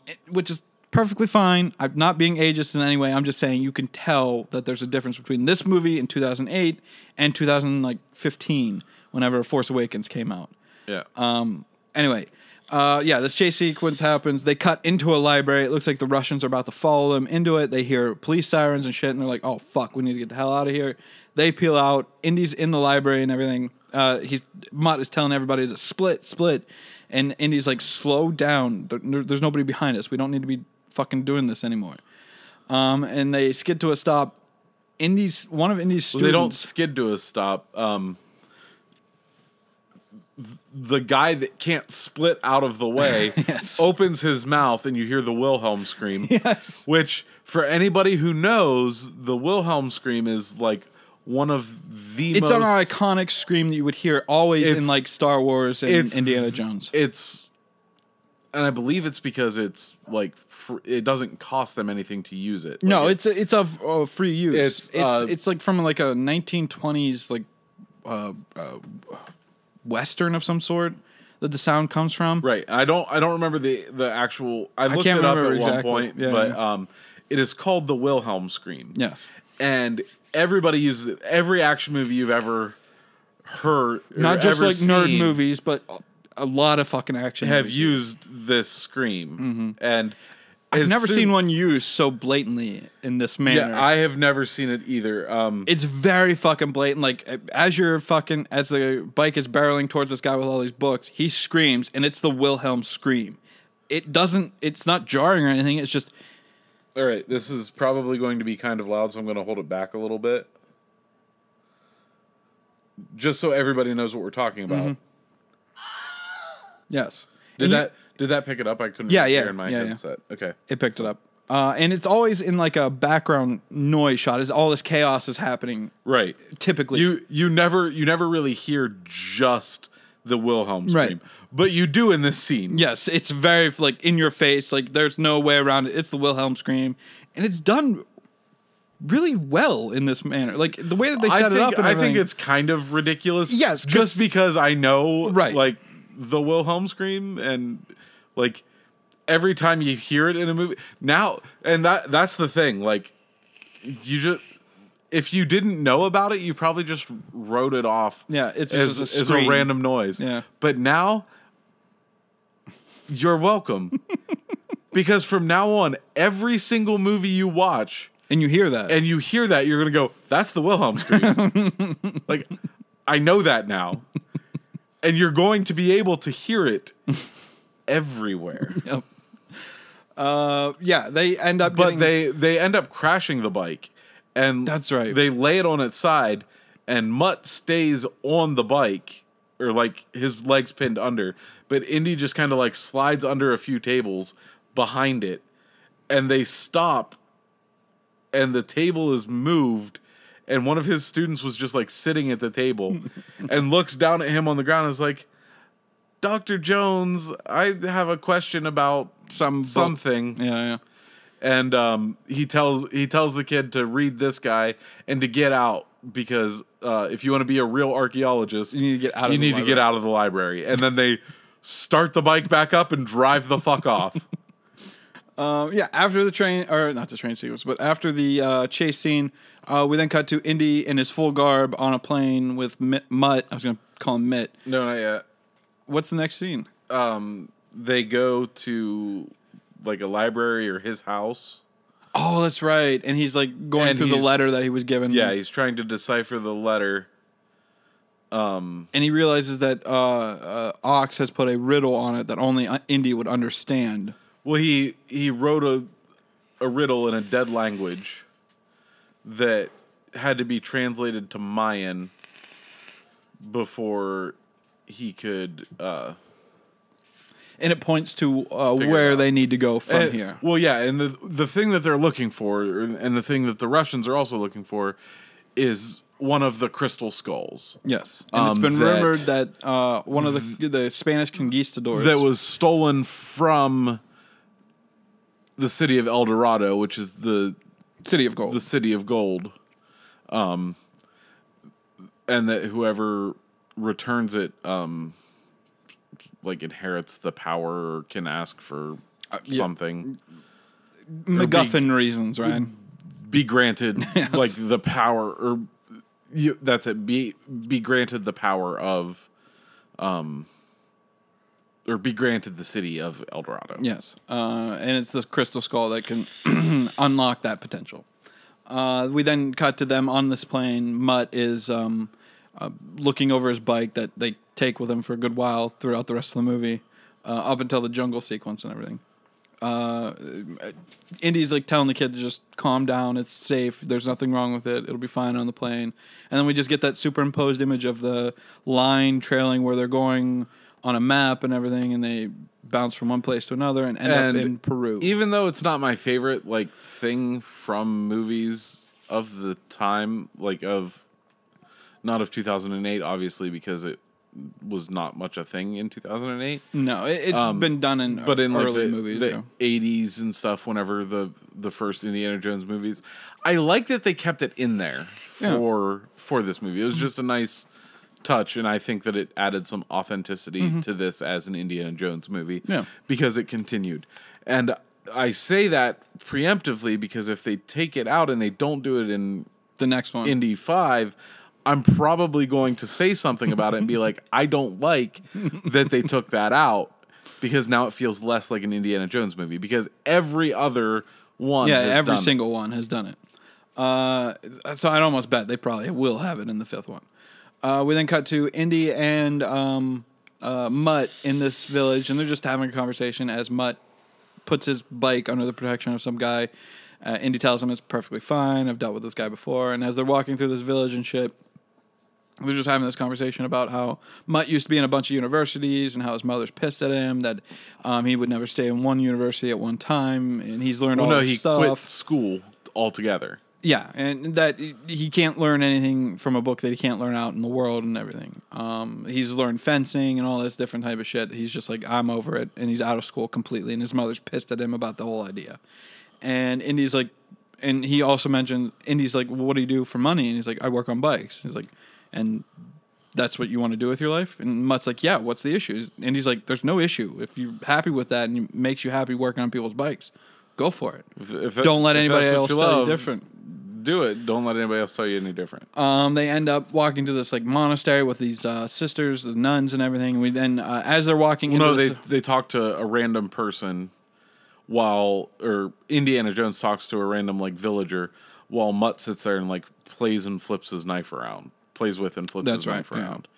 And they ask him what he was speaking, and it's some sort of like local dialect derived from like Mayan or something. And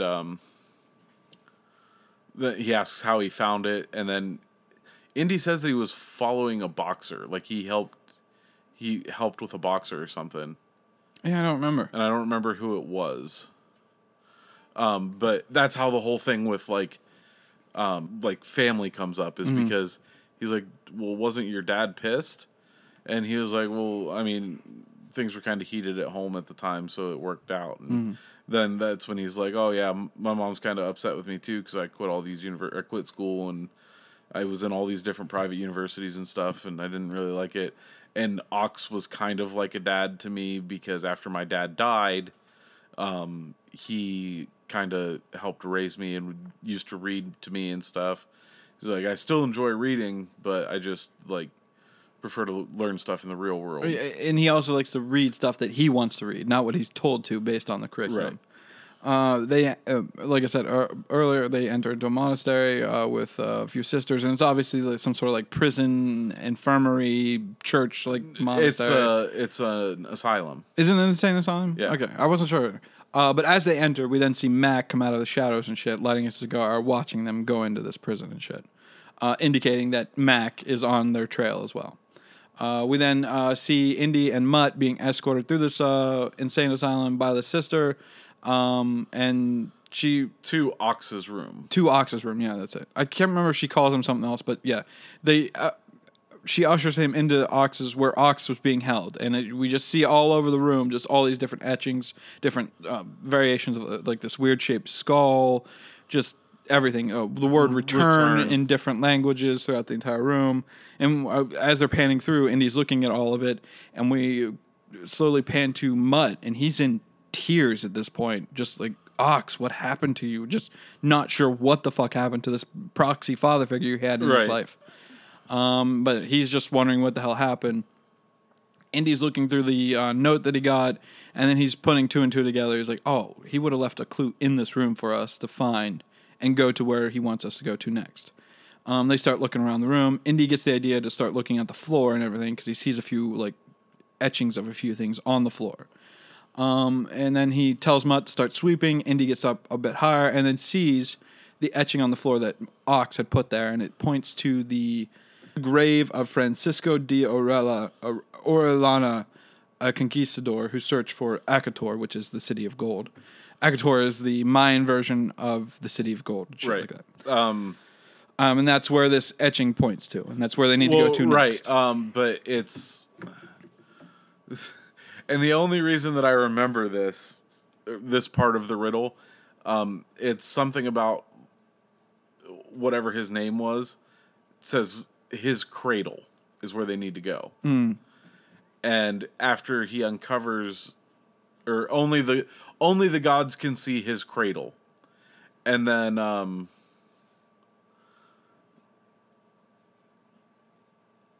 Indy decides that like only the gods can see it.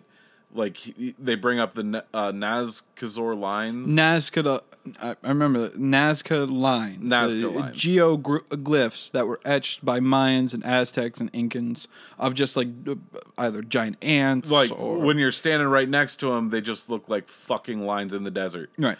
But if you get into an airplane, and these are real things that exist in the world, they're like huge fucking pictures. Yes, yeah, pictographs of different things of that time. And they uncover one, and Indy's sitting up on top of, like, he got up as high as he could in the cell to see the pictogram that was drawn into the floor in much the same way as the Nazca lines. And then Indy says that the Mayan word for cradle also means grave. And the only reason that I remember that is because I went, oh, from the cradle to the grave, and DMX started barking at me. And yeah. Of course. And I should go ahead and like let people know DMX did not actually start barking at me. DMX is a rapper who is well known for like the X gonna give it to you. Or mimicking barking like a dog. And he was in a movie called Cradle to the Grave. Yes. With Jet Li. Yes. We then cut to Mutt and Indy approaching an old like Aztec burial site.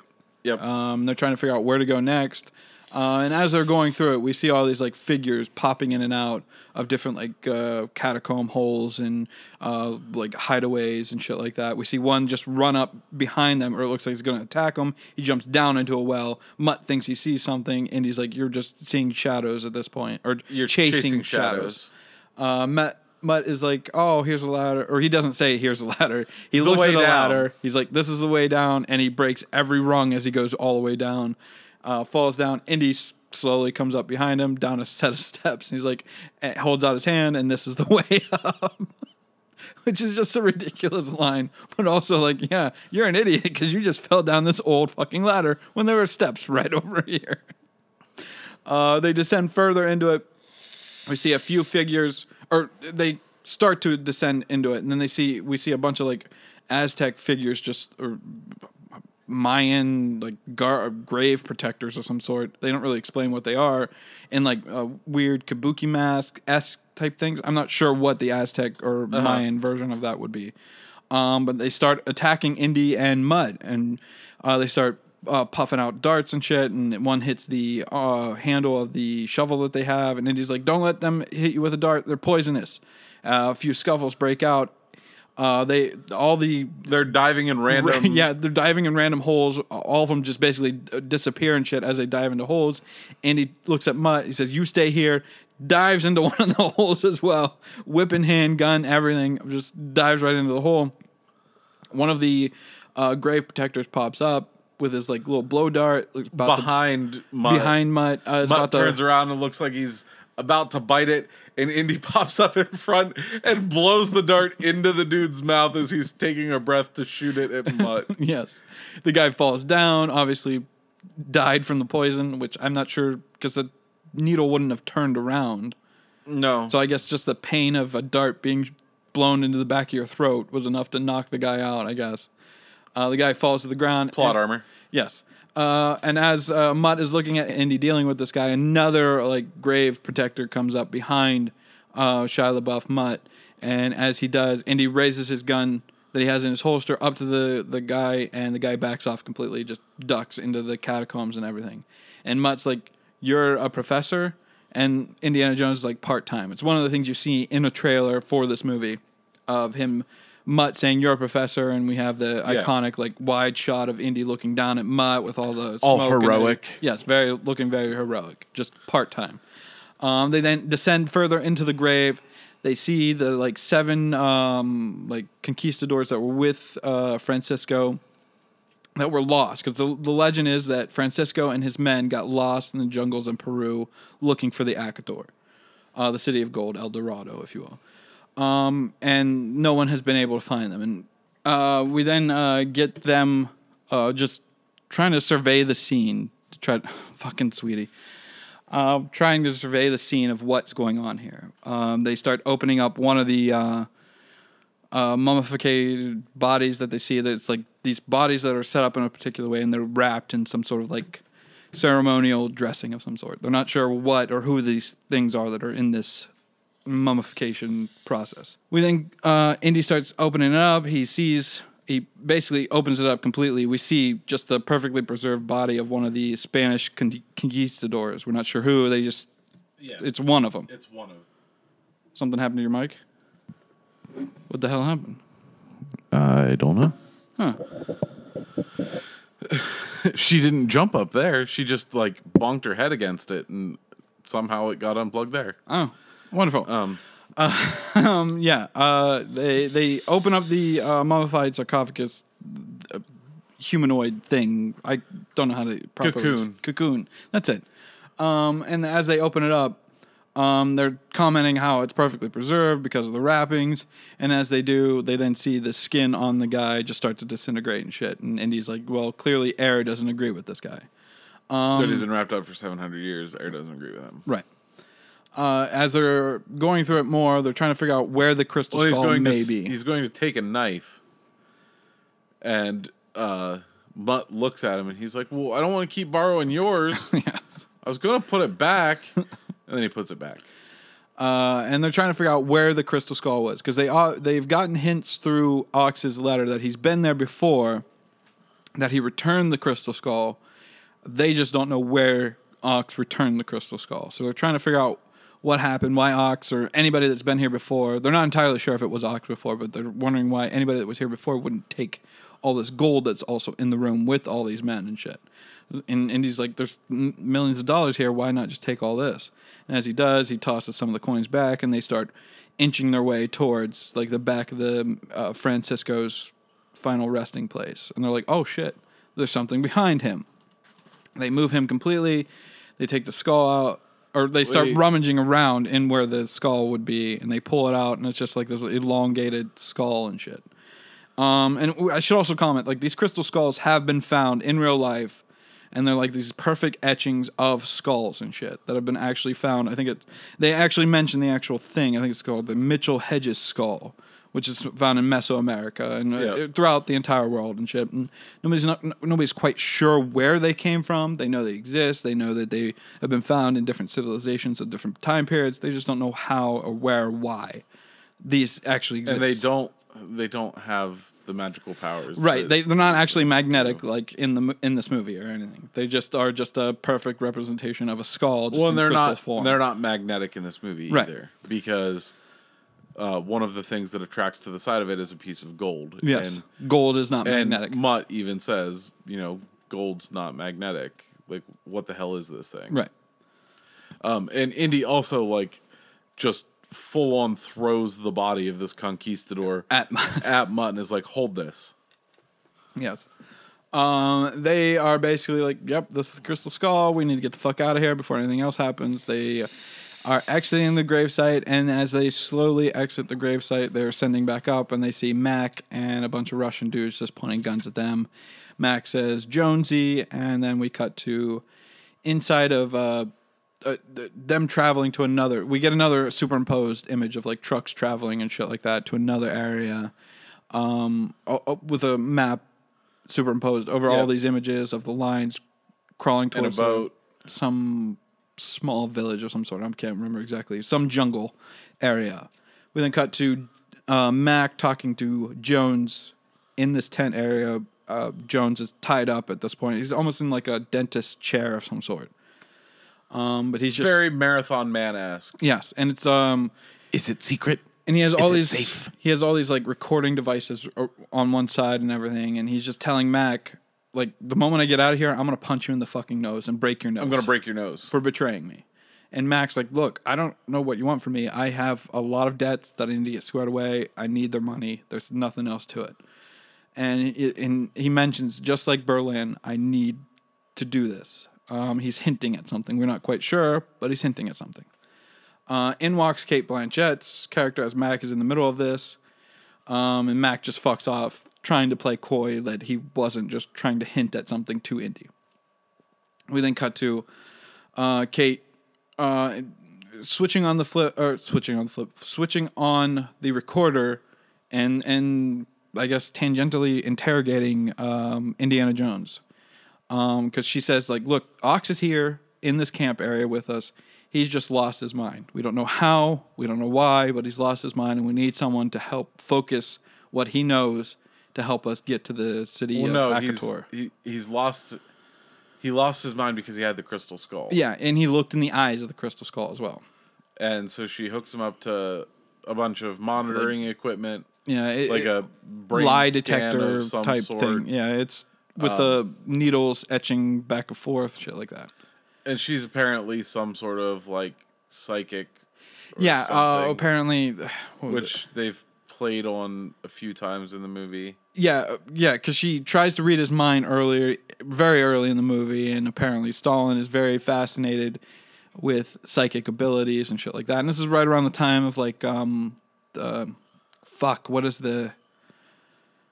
there's some sort of like research thing in the government that happened shortly in the 60s and 70s. I can't remember the name of it, where they were trying MK-Ultra. Yeah, MK-Ultra, where they're trying all these different things with like psychedelics and torturing methods and shit like that, of trying to figure out ways to psychically manipulate someone in some way. And that's what MK-Ultra That was our government, though. That was our government. Not the Russian government. But Stalin, in actual history, Stalin was fascinated by like psychic abilities, shit like that. Yeah. He was also fascinated by the crystal skulls. So whenever they were formulating the story and it being set in the 50s and the commie scare and all that, And that's who Kate Blanchett's character is. Stalin had found a great eye for her because of her psychic ability, quote unquote psychic ability. And we see her just starting to go through like the body and the skull of the alien that they pulled from the warehouse earlier. It also has a crystal skull, which doesn't come into play later on for whatever reason. The alien is then like the skull. I think the skull is removed from the alien, and they just discard the body somewhere. And the skull that they remove from the conquistador grave, they set on a table. They tell Indy, "You're going to look in the eyes of this thing to help me figure out what Ox is saying. What's going on with him, because he's just spouting gibberish at this point." And Indy's like, "I'm not helping you at all." And I think they strap his head to the thing to stare at it and shit. And he's staring at it, and we just hear like whispering and shit, and something's going on as he's staring at it. We see the skull starting to glow and everything, and we cut to Ox. This whole time, he's just dancing around, just acting like a bit of a madman at this point, just dancing around with the other Russians and shit, just having a good time. And then whenever Indy starts looking at the eyes of the skull, Ox just stops completely, sits down, and he starts repeating what Indy is saying as well. And there's like something clearly going on, right? Because he has a conversation with Ox where he's like, "Ox, it's Henry Jones Jr. Like you know me. We went to school together. Like I need you to snap out of it. You're batshit crazy." Right. And then right before they feel like Indy's about to go insane, they stop the whole ceremony and everything. And they cover the crystal skull. Yes. They cover its eyes. Kate Blanchett is like, "Look, tell me what you know." And well, no. He looks like catatonic, and Mac tries to help him. Mac goes and uncuffs him, and as soon as Mac uncuffs him, he fucking punches him in the nose and breaks it. And Mac says as much. He's like, "You broke my nose," and then he's like, "I told you I was going to." I don't know what the fuck you expected. We then get Indy escorted outside. You do that, I'm going to beat your ass. Why'd you beat my ass? I fucking told you I was going to. We then get Indy escorted outside the tent. Mutt is brought over to him. Kate Blanchett threatens to kill the kid if Indy doesn't help figure out what's going on with Ox. Indy's like, "You know what?" Or no, Ox is like, "You know what? Kill me. I don't give a shit." Mutt says, "Kill me. I don't give a shit. Don't give them anything. And he's like, "You heard the boy." And then Kate Blanchett is like, "Clearly we didn't hit the right pressure point." And then she turns to the other tent and out walks. Says Russian things. Yes, out walks Marion Ravenwood, the girl from the first Indiana Jones movie, Indy's old love, his old flame, and apparently, as we'll find out later on, they were about to get married at one point. And then threatens to kill Kate Blanchett's character threatens to kill Marion Ravenwood. Well, he's like, "Marion." Yeah, they have this like meet cute, and it's almost, well, not meet cute, but like this like reunion of sorts. And as he's about to reunite with her, she slaps him or punches him again, like what happened when they first met. Slaps him and then walks over, and Mutt says, "Mom," and Indy's like, "Mom." Yes. Like, Marion is your mother? Yes. And they're trying to have this like back and forth, and Indy is trying to get information from Marion, like trying to figure out what the hell she's doing here in the middle of the fucking jungle, why she's here, what happened, how is she a mom, all those things. And she's just basically like telling him, like, "I don't know what you want from me. I had to move on with my life. I became a mother, a wife. You went off and did your things, leaving behind a trail of bodies wherever you went." Indy's not hearing any of it. He's just completely flabbergasted by the idea that Marion Ravenwood is a mother.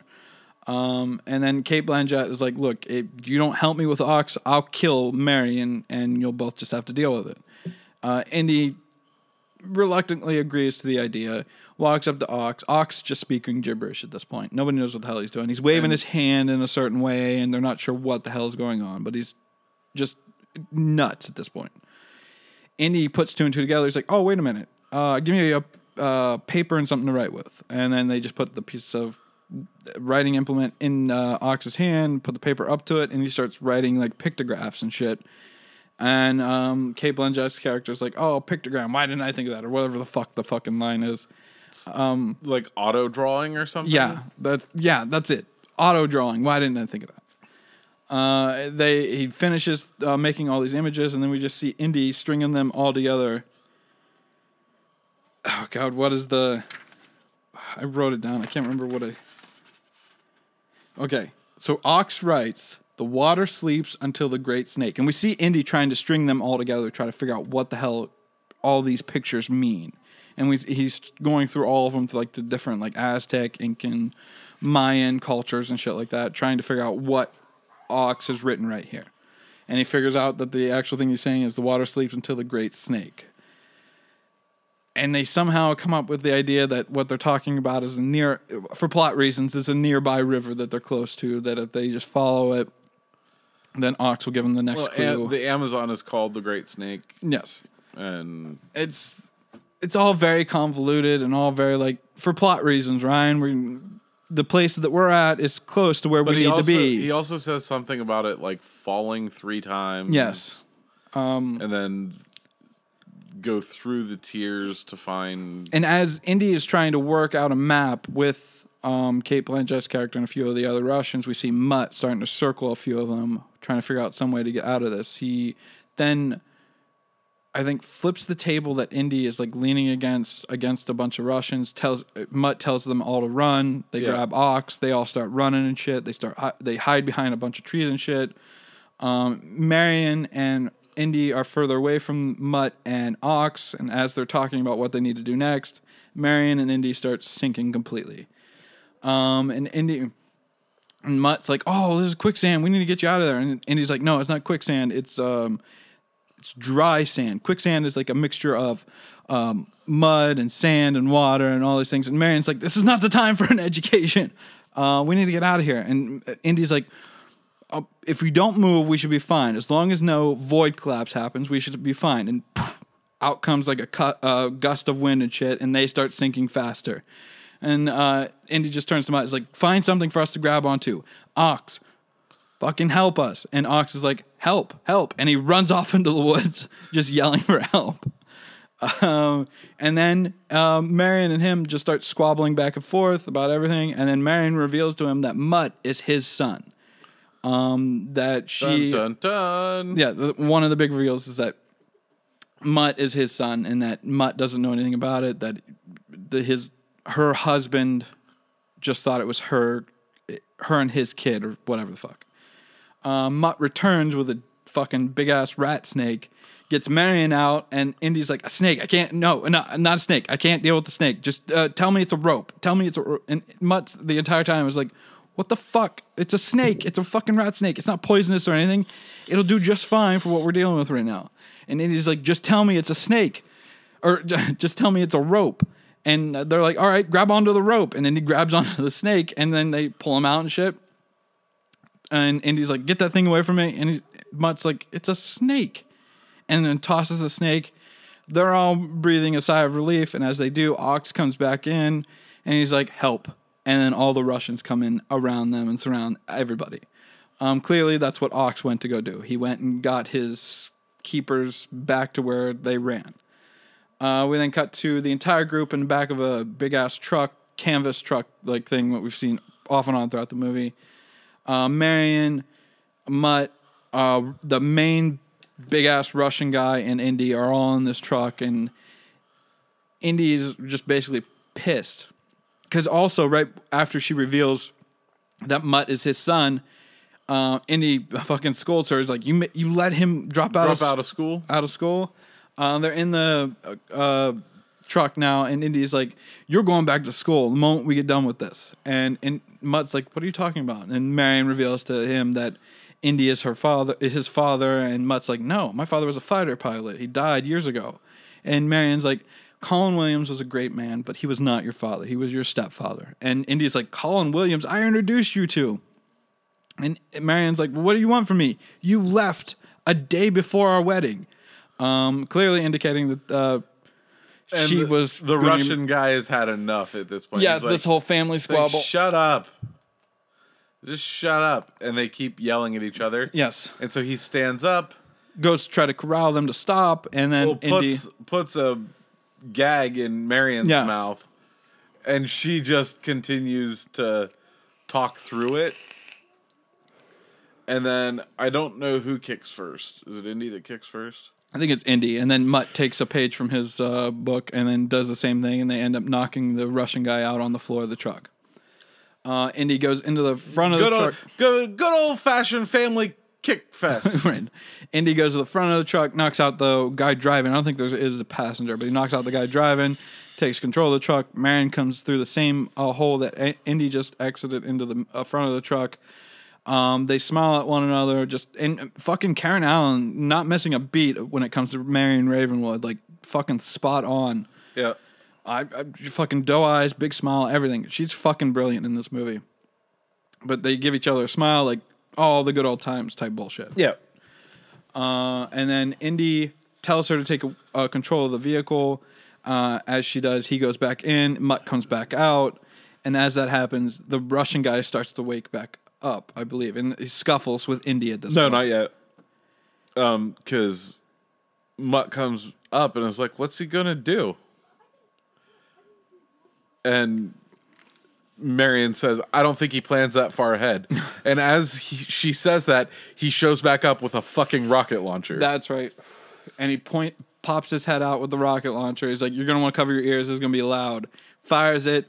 It somehow, for story reasons, misses everything but that front vehicle, because as they're going through this caravan, there's like a front vehicle that's like cutting chopping down all the trees. All the trees and shit.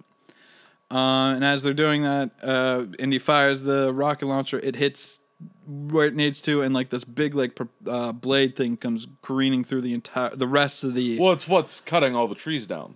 Yes, and it cuts through several vehicles, as well as it's heading towards them completely. They all duck. It cuts through parts of the front of the truck and the entire back half of the truck as well. This is where mass chaos starts to happen, because everybody's now on to what's going on. That Indy has now escaped. He's fired a fucking rocket at our lead vehicle. Everything just... all hell is breaking loose. Ox is in another vehicle completely with Cate Blanchett holding onto a sack with like presumably the skull in it. And then they're just trying to fire at Indy and Marion and Mutt, trying to get them the fuck out. Trying to stop them from getting out and everything. Indy, I can't remember what he does. I think he stays in that vehicle for a little while as he's trying to scuffle with the Russian at this point. Yeah, I think so. Or they pull up alongside another vehicle, and he jumps over and beats the piss out of all the Russians in that Yeah, vehicle. because it's also the same vehicle that Mac is in, and he starts beating the shit out of Mac, and he's like, "No, Indy, no, I'm on your side. Remember Berlin? That's what I was trying to tell you earlier. Berlin. I'm CIA. I'm CIA, blah, blah, blah." And Indy's like, "Oh, shit, so you're a double agent." And Mac's like, "Yes, I'm on your side." And then we also... Because that's what we played in Berlin. That's Right. what he was trying to clue Indy in on. He's like, "I almost screamed it at you in the tent." All right. What is it? Cate Blanchett's character starts unloading some sort of automatic rifle at them and shit. No, not yet. I know she does at one point. It empties, and then she starts sword fighting with Mutt. She's shooting an AK-47 at them from another vehicle. And then Indy has taken over a car that has like a machine gun on the front of it. And Marion and Mutt join him in that car because it's faster than the truck that's now it's like a jalopified from the blade running through it. Yeah, and it's like a pontoon car type thing. Yeah, it'll come into play. It's a boat car. Yeah. And as they're bobbing and weaving through everything, and then Mutt ends up having a sword fight with Cate Blanchett's Well, yeah, character. Indy tells him to find a weapon. Yeah, and he finds And rather than fucking something loaded. getting in the gun turret on the front, Yes. he decides to pick up a sword. Yes. And then just has a sword fight between Cate Blanchett's character. Marion's driving his Well, he wanted vehicle wanted to show his mom and dad that the fencing lessons that he took at school paid off. That's all that was. And as he's having this sword fight, she's like telling him different like stances to take and shit as he's doing it. He's like, "Mom, this is real life. This is not a match." And Cate Blanchett's character ends up besting Mutt's character. but somehow I can't remember exactly why Kate Blanchett ends up on their car and starts pointing the gun at Marion and unloading the gun that's on the hood of the car at Marion. I think Marion hits the car as she's going to I think deliver the she death stumbles blow. up because as they're scuffling and shit between Kate and Mutt, Kate stumbles into the front of the vehicle that Marion is driving. Mutt is still like teetering between the two vehicles and shit, and we get the stupid joke of all these branches and shit hitting Mutt's dick, and it's just a lame joke. While Indy's trying to deal with A truck full of Germans. of Russians. And As the fight calms down and Kate is now back into another vehicle after trying to shoot at Marion and failing horribly, jumps onto another vehicle of other Russians. And then as that happens, we see Mutt standing on the edge of the vehicle with Indy, and they're just smiling at one another. Indy ducks behind a branch, looks to his front of him, and then Mutt doesn't dunk. No, he's like, sit down, Mutt, or sit down, something kid, like sit that. down, I can't kid. remember exactly. And a fucking vine like Snags him and snags him and pulls him up into the trees. I guess. And now Mutt is in the trees while all this shit is happening with the rest of the group, while they're trying to get away and the Russians are firing rounds and shit at Indy. And then Mutt looks at a group of monkeys and thinks, hey, I can swing too. I could be a Tarzan. And then we get a sequence of a grown man swinging through vines in the jungle with a bunch of monkeys. I'm a monkey man. It is the most ridiculous thing in the world. Like, I know Indiana Jones is like this, like, adventurous, like, good time, if you will. But to have someone basically be like, look, there's monkeys. Monkeys swing through vines. I can do that as well. I'm a monkey. Is insane. But yeah, Mutt is swinging through, trying to catch up to the entire group as everything's fucking happening. We then see Marion take the car careening off to the side because we see like this chase sequence between Indy and everybody, with Marion driving her car and Indy's scuffling with a few Russians. And as they're skittering towards the edge of it, we see Marion look at it, smile. Something's going on. We're not sure what. They then turn the vehicles around. They go to the... No, not yet. That's after...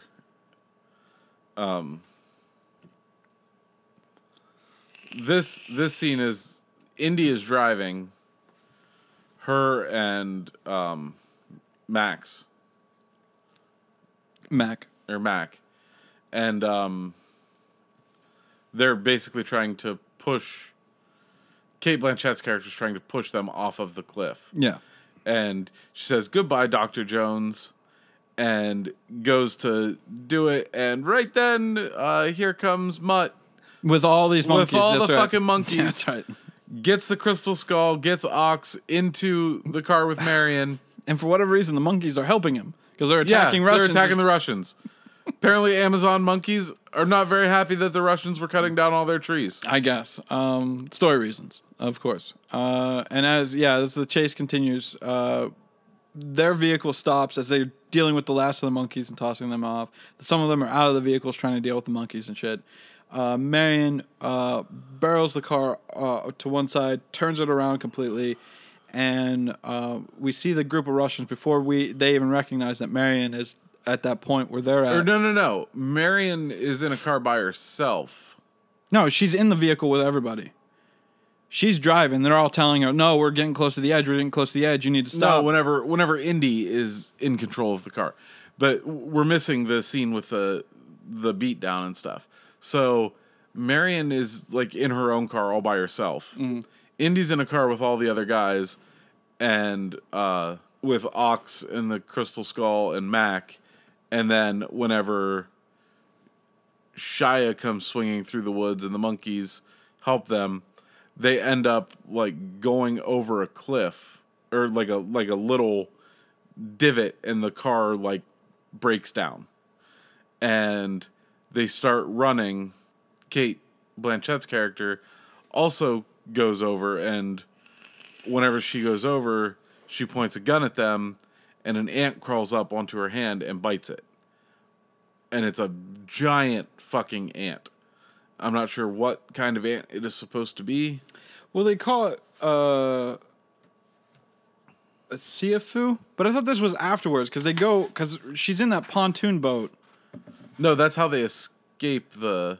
Oh, that's right, because they end up going Because all the Russians are firing. yeah at into this them, divot thing. Yeah, you're right. and A Siafu is and Mutt asks him, what's a Siafu? And he's like, a big damn ant. And he's like, get the fuck out of here. Because we see a few of the Russian guys that are still... basically like run to the cliff. Yes. And they get shot at. Ox falls down. Indy goes to help him, and the big bad mean Russian guy gets close to him and starts beating the shit out of Indiana Jones. Yes. And Ox gets his idea, like, maybe this will help, and starts unfurling the Well, he crystal doesn't really skull. get the idea of maybe this will help. He's just a crazy ass man. Is like, look, ants, isn't my crystal skull pretty? And all the ants And just they all start just separating. separate like the Red Sea. And there's like this big like oval area around Indy and this Russian guy fighting and shit. And it's like a knockout, drag out fight where it looks like they play with the idea of them falling into the ants and being devoured by the ants. We see one of the Russian guys get devoured by the ants for whatever reason. Doesn't get carried away, just gets devoured by these big ass ants. And then as this fight continues on, we see Marion jump back into the vehicle that she was in. She in the pontoon boat thing. And goes and picks up Mac and Mutt. Yes. Indy finishes his fight. It looks like he's about to be bested by the Russian guy. And then... He picks up a like dead wood log. Yeah. Or it's wood without its bark on it. So what's it called, Greg? Squallwood. Squallwood. Yeah, he picks up a squallwood branch and like breaks it over his midsection and then punches him a few more times in the face. With no effect. It doesn't look like it's working at all whenever this happens. It just looks like the guy's being pummeled with a bunch of shit. And Indy's like, what the fuck am I going to do? He goes to rear back to punch the guy, and then the big Russian guy... realizes that he's knocked out, and he just falls backwards into the ants. And they devour and him. immediately wakes up and starts screaming. And all this time, Cate Blanchett's character is like... dangling from a vine as well. Yeah. Trying to get away from the ants because she saw a few of her Russian guys get taken out by ants. Right. Shit, so she starts climbing a vine, and the ants like build a DNA strand which to get one up to her. there are versions of ants that make like bridges and like structures and things out of each other's bodies out of their to bodies. get to either higher ground or to get to food or, but not to attack. That's not how the ants work. They don't climb each other to attack something. They will attack things. There have been huge ant colonies that have obliterated fucking wasps before. But what they don't do is make a towering structure to go attack a big ass human being. Right. And That's one not a ant thing. gets on her, and then she crushes it with her thighs. Right. Marion. Also, we should also mention the big Russian guy as he's being devoured by ants. Is then taken Back into the ant hill that they fucking ran the vehicle into, which is like there are moments in this movie where I'm like, yes, this is Indiana Jones, and then there's moments in this movie where I'm like, this is ridiculous. Like this doesn't make any sense whatsoever. Yes, ants are very strong and they can lift 10 times their fucking body weight. That's why Ant-Man is a thing, because it's very fucking alluring to have a man the shape of an ant with the power of a man inside him just wound up like an ant. Not the shape, the size. Yes. But Ant-Man would have been way different if Paul Rudd was sectioned into 3 separate right. body parts. But to have a bunch of ants carrying off, not just a regular sized human, But a big dude. but a big motherfucker into their ant Hill. colony, just not a thing. And like there's a level of suspension of disbelief that I'll go with. But once you start having ants start carrying off a human being into their colony, I'm just like, I'm out. Because then you're just being ridiculous at this point. And then they also like carry Indiana Jones' Yeah. hat. Yeah, and also because Ox is in the car with them at this point, so all the ants are dissipating away from the car as well, like they did before whenever Ox was on the ground with Indy as he was fighting the Russian and shit. So all the ants are scurrying away and shit. And it looks like they're about to take the ant. And this is where Marion like looks over the edge Yes. and smiles. We see a bunch of Russians like making like slamming like stakes into the ground with ropes attached to them. They're trying to descend onto the. They're all down the attached mountain. to the truck. Are they? Yeah, to the bed of the truck. They're just trying to get away from the ants as quickly as possible. No, they're not. basically these two groups are racing to find Akator? Akator. Yeah, I know, but I thought that the reason they went down that cliff face is to try to get away from the ants as quickly as possible. Because Akator is supposed to be at the bottom of this cliff on this river. And so Marion drives back, picks up Ox and Indy, and the Russians are trying to get down there first. And Indy's like, oh man, we need to get over there and stop them. And Marion just drives off the fucking cliff. Yeah, and they're all, like I said earlier, they're all screaming at her to stop, no, Marion, don't. And as they're careening towards the edge of this cliff and shit. And this is ridiculous, but this is something like, all right, I'll go with it. But the ants carrying a human being down into their colony, I'm just like, no, you're pushing it way too far. Now you just think we're a bunch of idiots.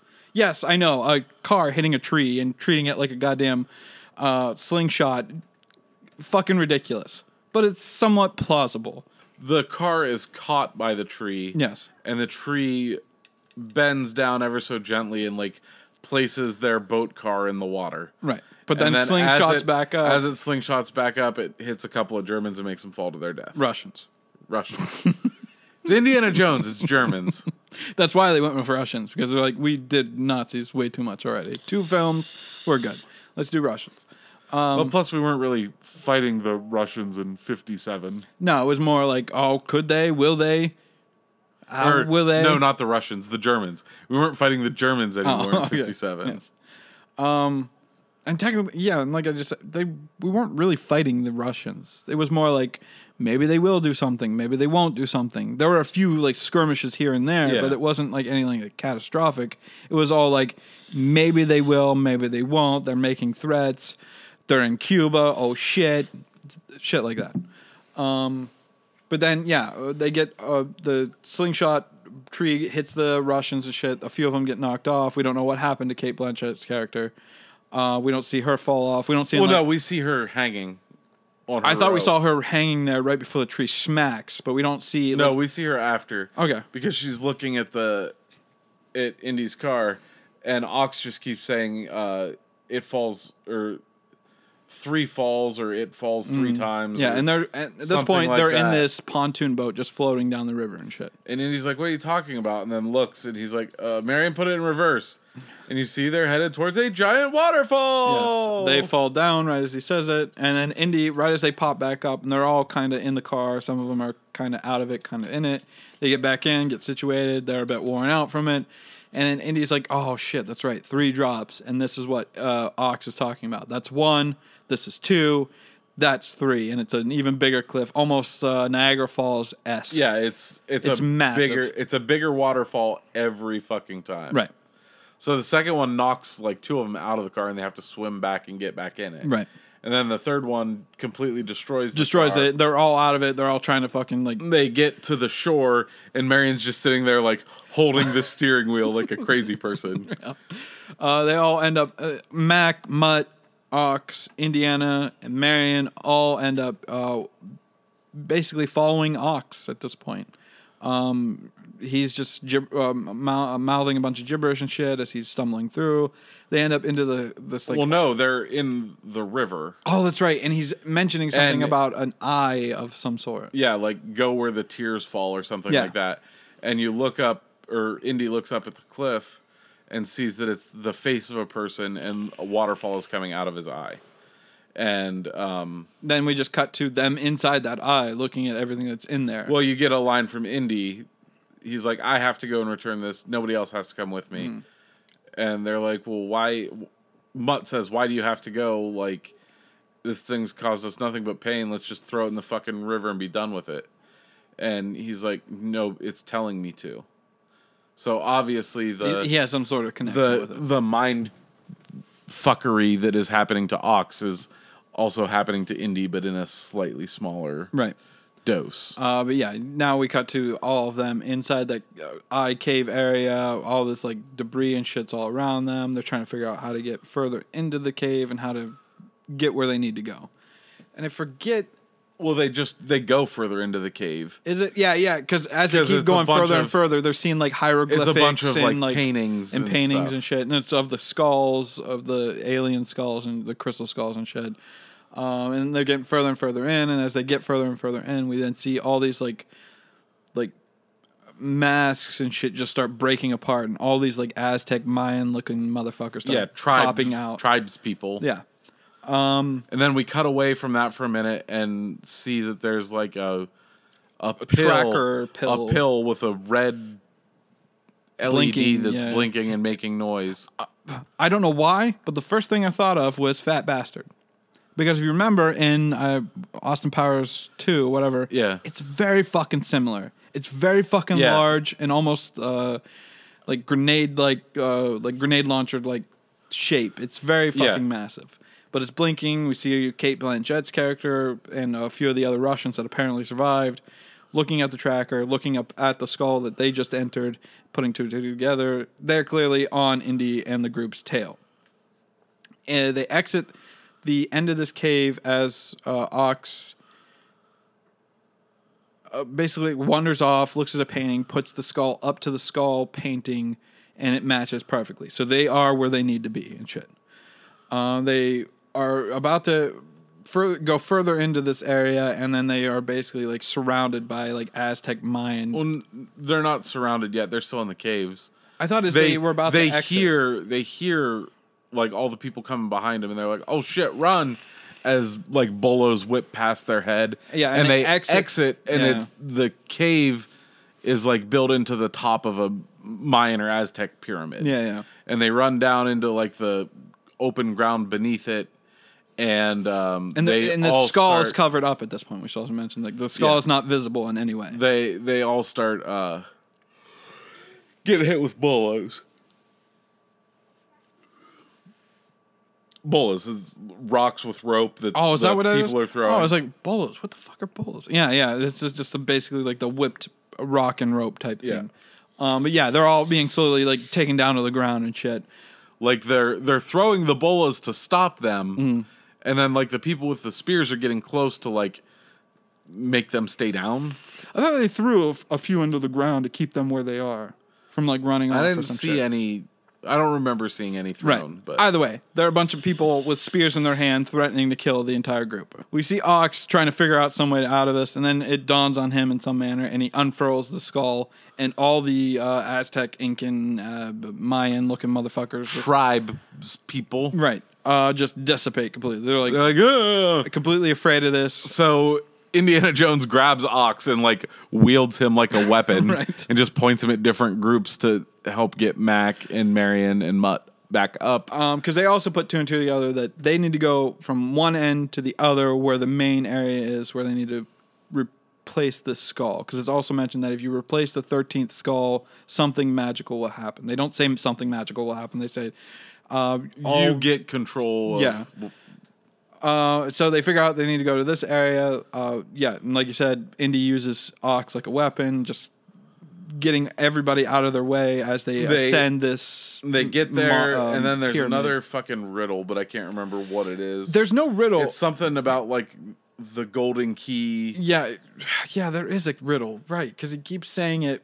Ox doesn't say it, but Indy keeps saying it. And he's not sure because Ox just keeps going around and around, and he finds one of the little like faces. Well, Ox like picks up sand and like looks at Indy and says the riddle, and then he just kind of like walks around and is touching all the like little faces on this obelisk, and finds one that's loose, removes it, and then Indy's like, "Oh shit, maybe we should remove all of them." And then you just see all of them being removed and shit, and all the sand pouring out. As that happens, we see 4 arms just starting to raise up and shit, and then they just slam into one pillar, forming the obelisk, and then it just slowly descends into the rest of it, and then like the center like ring area that they're all standing on opens up completely. They fall down.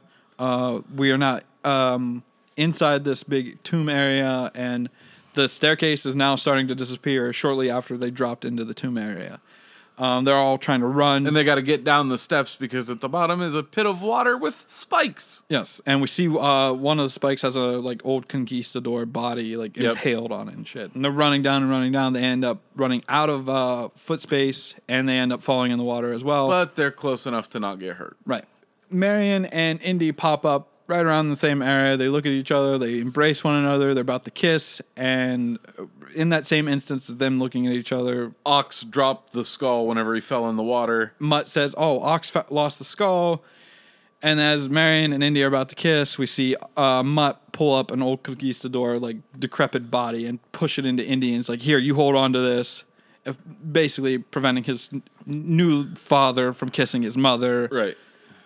They end up finding the skull. Indy tosses the body, and I forget, they venture into like this like throne, like a foyer to the throne area, to the main area, Yeah. and it's like got all these different implements from all these different societies: Byzantine, Egypt, everything. Basically, Indy up says, until the point of whenever they were cut off from the rest of the right. world. Indy says that they were archaeologists, and that their wealth and Mac is pretty excited by this, and he's like, "Look, we have enough to Yeah, he starts send to, grabbing like, necklaces and shit. 100 museums."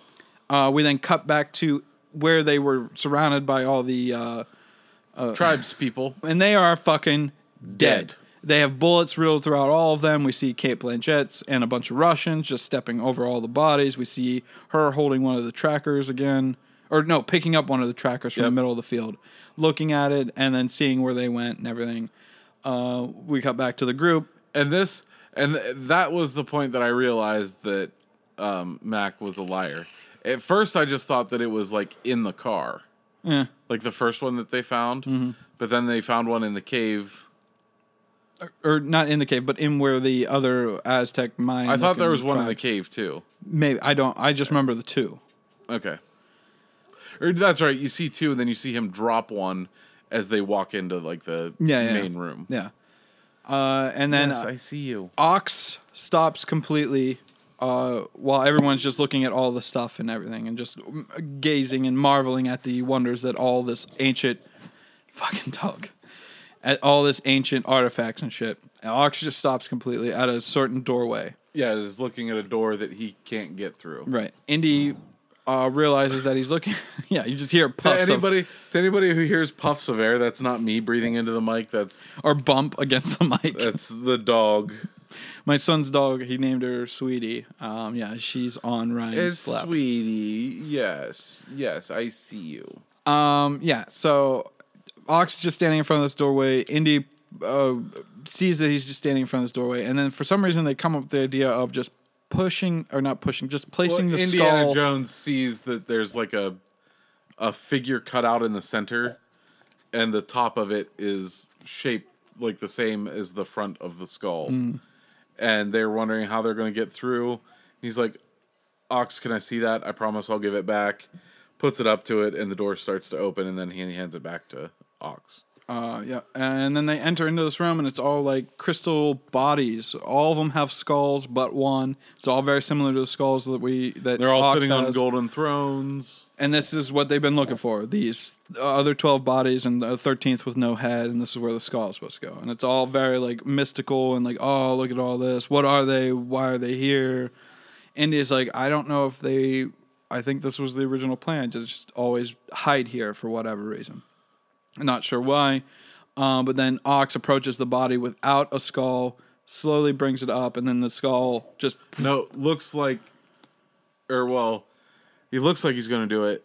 Oh, that's right. And then Mac it comes into the room with like basically necklaces and shit on from the room. Gun at Indy and is like, Sorry, Indy. Jonesy. He calls him Yeah, Jonesy. sorry, Jonesy.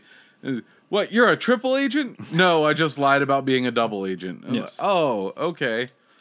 And then in walks Kate Blanchett and the Russians and shit, and they're just basically telling her, "Thank you, Indy, for helping me get to this point." Blah blah blah. And then we get this like, she tells the Russian guys and Mac to leave, and the rest of the group stays while I think she puts the skull into the body, or attempts to, and it just like zoop, right towards the body. Because right when she puts the skull near the body, it like magnetizes towards the rest of the body, and then that's when all shit starts breaking loose. There's like a center disc where the beings are, and then there's like a back disc, and they all start swirling in opposite directions. And Well, shit. not just yet, because like everybody's still in there, and Oh, that's right. And then whenever everything starts falling Indy's apart. Indy's like, I have a bad feeling about this. Yes, very reminiscent of, because he has never said that in an Indiana Jones up until this point. And it's very reminiscent of a Star Wars movie because he always, or someone along the line says, I got a bad feeling about this in any Star Wars film. So yeah, they use that in this. If you also remember correctly, Revenge of the Sith had just happened, I think, in 2004, 2005. So this is fresh off of that. Yeah. And people were really high on what happened in Revenge of the Sith. Granted, they weren't too happy with the prequels at this point. As a whole, they weren't too happy with them. But the Revenge of the Sith, they were very happy with what happened with Anakin and Obi-Wan and all that. So yeah, that they used some of that good faith with this movie and shit. So. But he, Ox is saying something in Mayan, and then Indy translates it. I don't even remember what it is. I think it's along the lines of that they're not aliens, that they're like... No. Not yet. Like, he's saying something in Mayan, and then Mutt asks, like, what... Are they aliens? And Ox is finally free of the spell and is like interdimensional beings, actually. And then kind of explains some of their backstory. And Kate's character is then like, I want to know everything. Yes. Everything that you know. And the Ox, because he still has a connection, or Indy, one of the two, explained to the group, because they returned the skull to them or him or whatever, they can ask them for anything that they want. And Kate Blanchett's like, I want to know it all. I want to know everything. And then that's when everything starts fucking going apeshit. Yeah, and this is when everything... Where the center disc, the middle disc, and the back disc start swirling. Start swirling in different directions. Start swirling in different directions. Everything's starting to break apart. You see the Russians starting to run out along with Mac. He's starting to Russians don't run out. Mac runs out, and then Indy looks up above them, and there's like a portal forming. And he's like, I don't think this is a good place to be. So he gets Ox and all of them to leave the room as well. As Kate Blanchett is still there, just all this like energy and shit's being swirled into her and shit.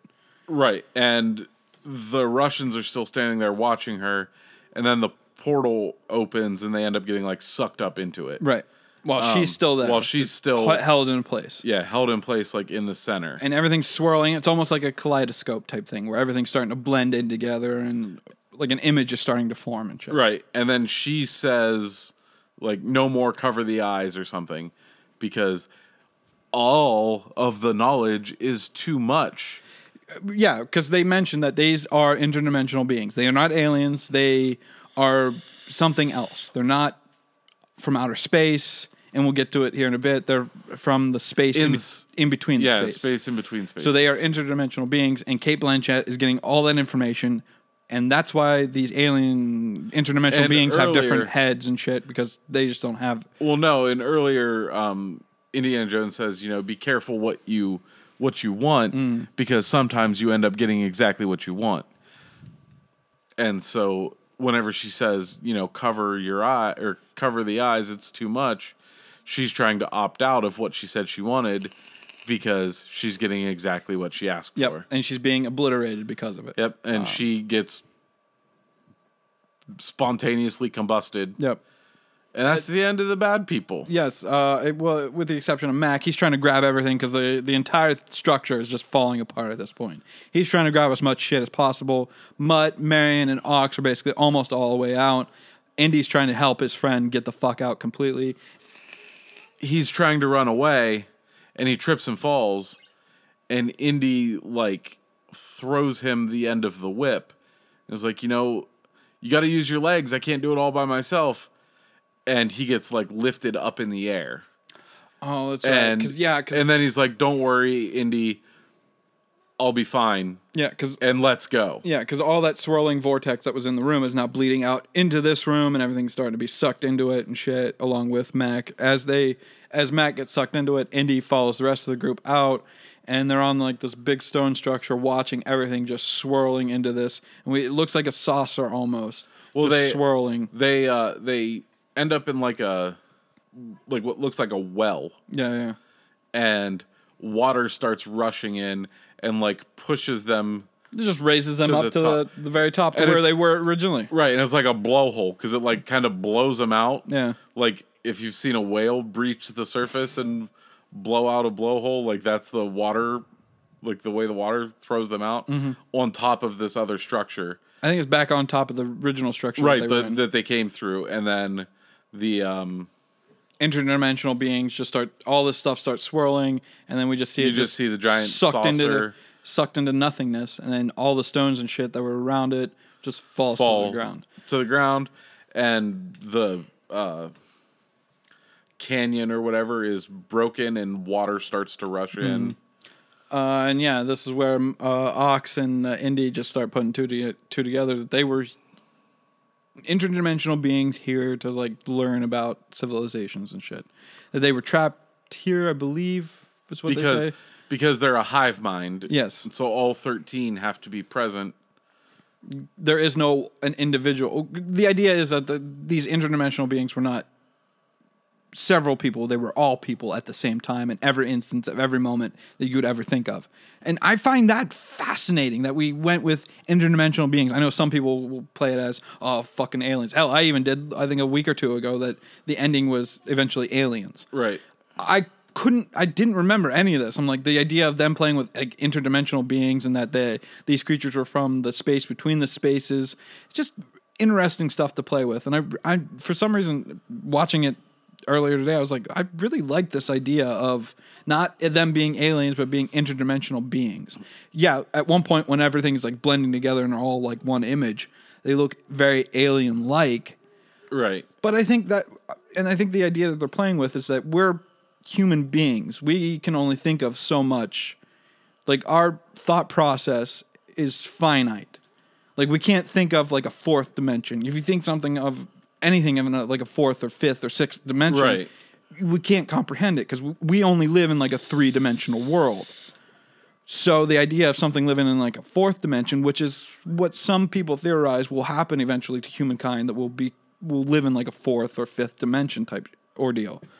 So I like that idea that they're playing with in this movie. Right. But yeah, all this happens, and Mutt's like, look, we need to get the fuck out of here. Like, what are we doing here? And like, Indy's like, no, we're going to be here for the night. Night is nearly here. We're going to stay right here until the morning, because you ever trek through the jungle I in think the middle he of the says night? something about sun. Yes. And then or where do you think you're going, son? He's like, well, I'm leaving, Dad. And then Ox is like, Dad? Yes. So Ox didn't know that Mutt was his Yes. son either. And there were They all kind of share a laugh about it. throughout the moment of Mutt finding out, he says a few jabs of him not being there for Mutt as a father and shit like that. And I always took it as Indy didn't know. Like, he left Marion. He didn't have any idea. Like, he left Marion, which is fucking totally horrible and shit, but I don't think he ever knew about Mutt, ever. Because the moment he does know about Mutt, he tries being a dad. right. Hell, even like in the next scene after this whole sequence, we see Marion and Indy getting married. Yep. And it's you have Jim Broadbent. He's running through the church and everything. Or no, he's running through the university. And he stops as somebody's painting on one of the doors, and it says Associate Dean, and it's Indy's office and shit. And so he's been promoted. Everything's all sorted out with the university. He's been promoted to Associate Dean. Jim Broadbent taps the guy on the shoulder. He's like, hey, make mine even bigger on my door, as he runs through the rest of the university. They get to the church area of the university, and there's Indy and Marion getting married and shit. As the proceedings end and everything, and they kiss, Mutt, I think he goes to take a picture. Goes to take a picture, and then like a gust of wind comes through the church, knocking off Indy's hat onto the ground. He grabs it. Indy takes it from him. He's like, not today. It looks like he's going to put it on. Yes. And Indy just kind of gives him a chiding look and then puts it on and exits. Yep. And then the credits roll. And that's the end of the movie. And I haven't watched this movie in fucking years. What came out 2008? I think the last time I watched this was 2010. Because I was always like, I really don't care about this one. I haven't watched it in ever. Ever, right. And I really don't mind this one. Today was the first time that I ever watched it. I I like 90% of it. Like Yeah. I thought that it was a decent movie. It still won't be like the first Indiana Jones film that I'll reach for. It's honestly, until I see the fifth and can determine if it's of lower quality, which I don't necessarily think that it will be. So of the four, where would you rank this one? Temple of Doom was your favorite one, right? Right. I would probably still put this at the bottom, just because the other three are very much also ingrained in nostalgia for me, and this one doesn't have that appeal. Right. But it's not a bad movie. No. It's over the years I've heard people just fucking tear this movie apart. Fucking dog. Just tear this movie apart, saying it's the worst Indiana Jones. I'm just like, no, it's not the worst thing in the world. Well, I mean, it's the worst Indiana Jones, but that's...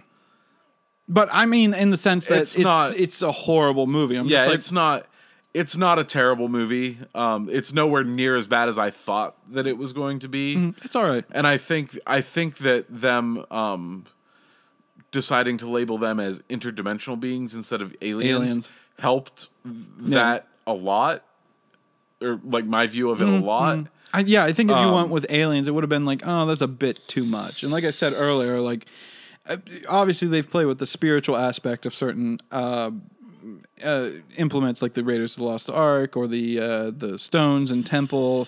Same thing with the Holy Grail. Yeah, fucking Holy Grail. But with interdimensional beings, depending on who you're talking to, and the theorist or the Neil deGrasse Tyson, whoever you want to talk to, spiritual beings could be interdimensional beings, like I said earlier on, that they are just aspects from a different timeline bleeding through our timeline. Right. Which is very fucking possible. I don't know. It was a decent movie. Like, I would watch this movie again. Yeah. Like, being that it's the first time I've watched it and stuff, I would watch it again. Yeah. There are a few things. Not necessarily overly soon, but if I, wanted just a decent action flick that,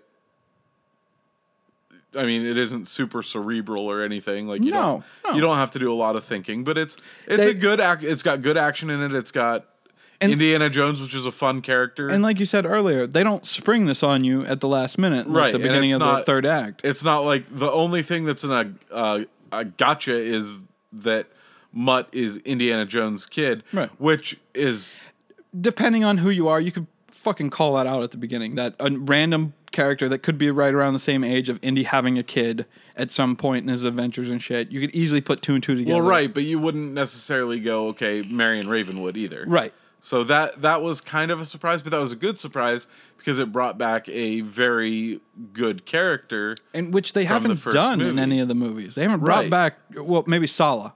Sala's the only one. Sala and Marion at this point. Well, Sala and Brody, that's right. So they've done it several times. It just feels odd for it to be a woman character because they haven't done it with a woman character up until this movie. Or they haven't done it with normally with Indy's like adventuring posse. Because normally Sala isn't there at the beginning of the adventure. Yeah, he just ushers him into the next thing that he has to do. Right. He helps in all of them. Well, no, he helps in Raiders and Last Crusade. Does he help in Raiders? I think he was just there for information. Well, no, he does help him in the tomb. So yeah, it's the same incident. It's just the first time with a woman. But he doesn't help in... He helps in Last Crusade. Yeah, he doesn't help in Temple of Doom. No, because it takes place before Raiders and all that. And Raiders just takes place in like one general area. There's very little traveling and shit. But like they don't help, or they don't bring back his direct, or people that are directly tied to him. Like Marion doesn't come back. Short Round. Until this movie, Short Round doesn't come back. What's her name from Temple of Doom? Willie. Yeah, Willie doesn't come back. And I also like at one point, whenever they're arguing, Marion and Indy are arguing. I forgot to mention that is that he's talking to her and she's saying like, "Oh, don't look at me like that, Indy. I'm sure you've had plenty of women in your life coming and going all hours of the night." And he's like, "Yeah, sure I have, but they weren't you." And then he walks away. They all had one problem. Yeah. Well, what was that? They weren't you. And that's when she gets all doe-eyed again about him. And I really enjoyed that aspect. Yeah, that was really good. Like it was a good like I'm gonna fuck you after everything is done type line. Yeah. See that baby? I'm gonna make another baby. Right, but I'm gonna give him a brother.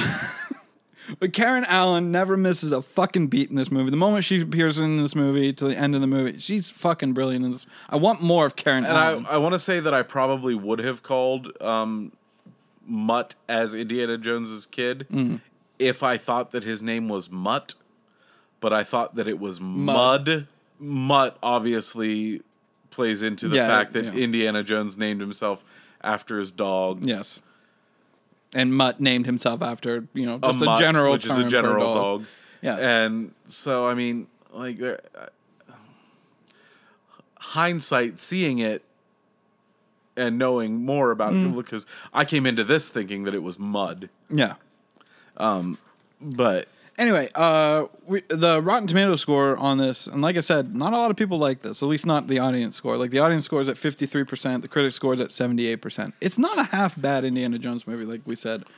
But the budget on this movie was $185 million. The opening weekend got $100.2 million, domestic $317.2 million, internationally $473.6 million, in all $91 million altogether.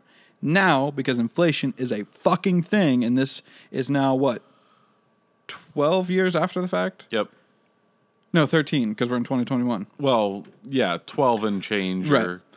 Or almost 12, depending on when it came out. Right.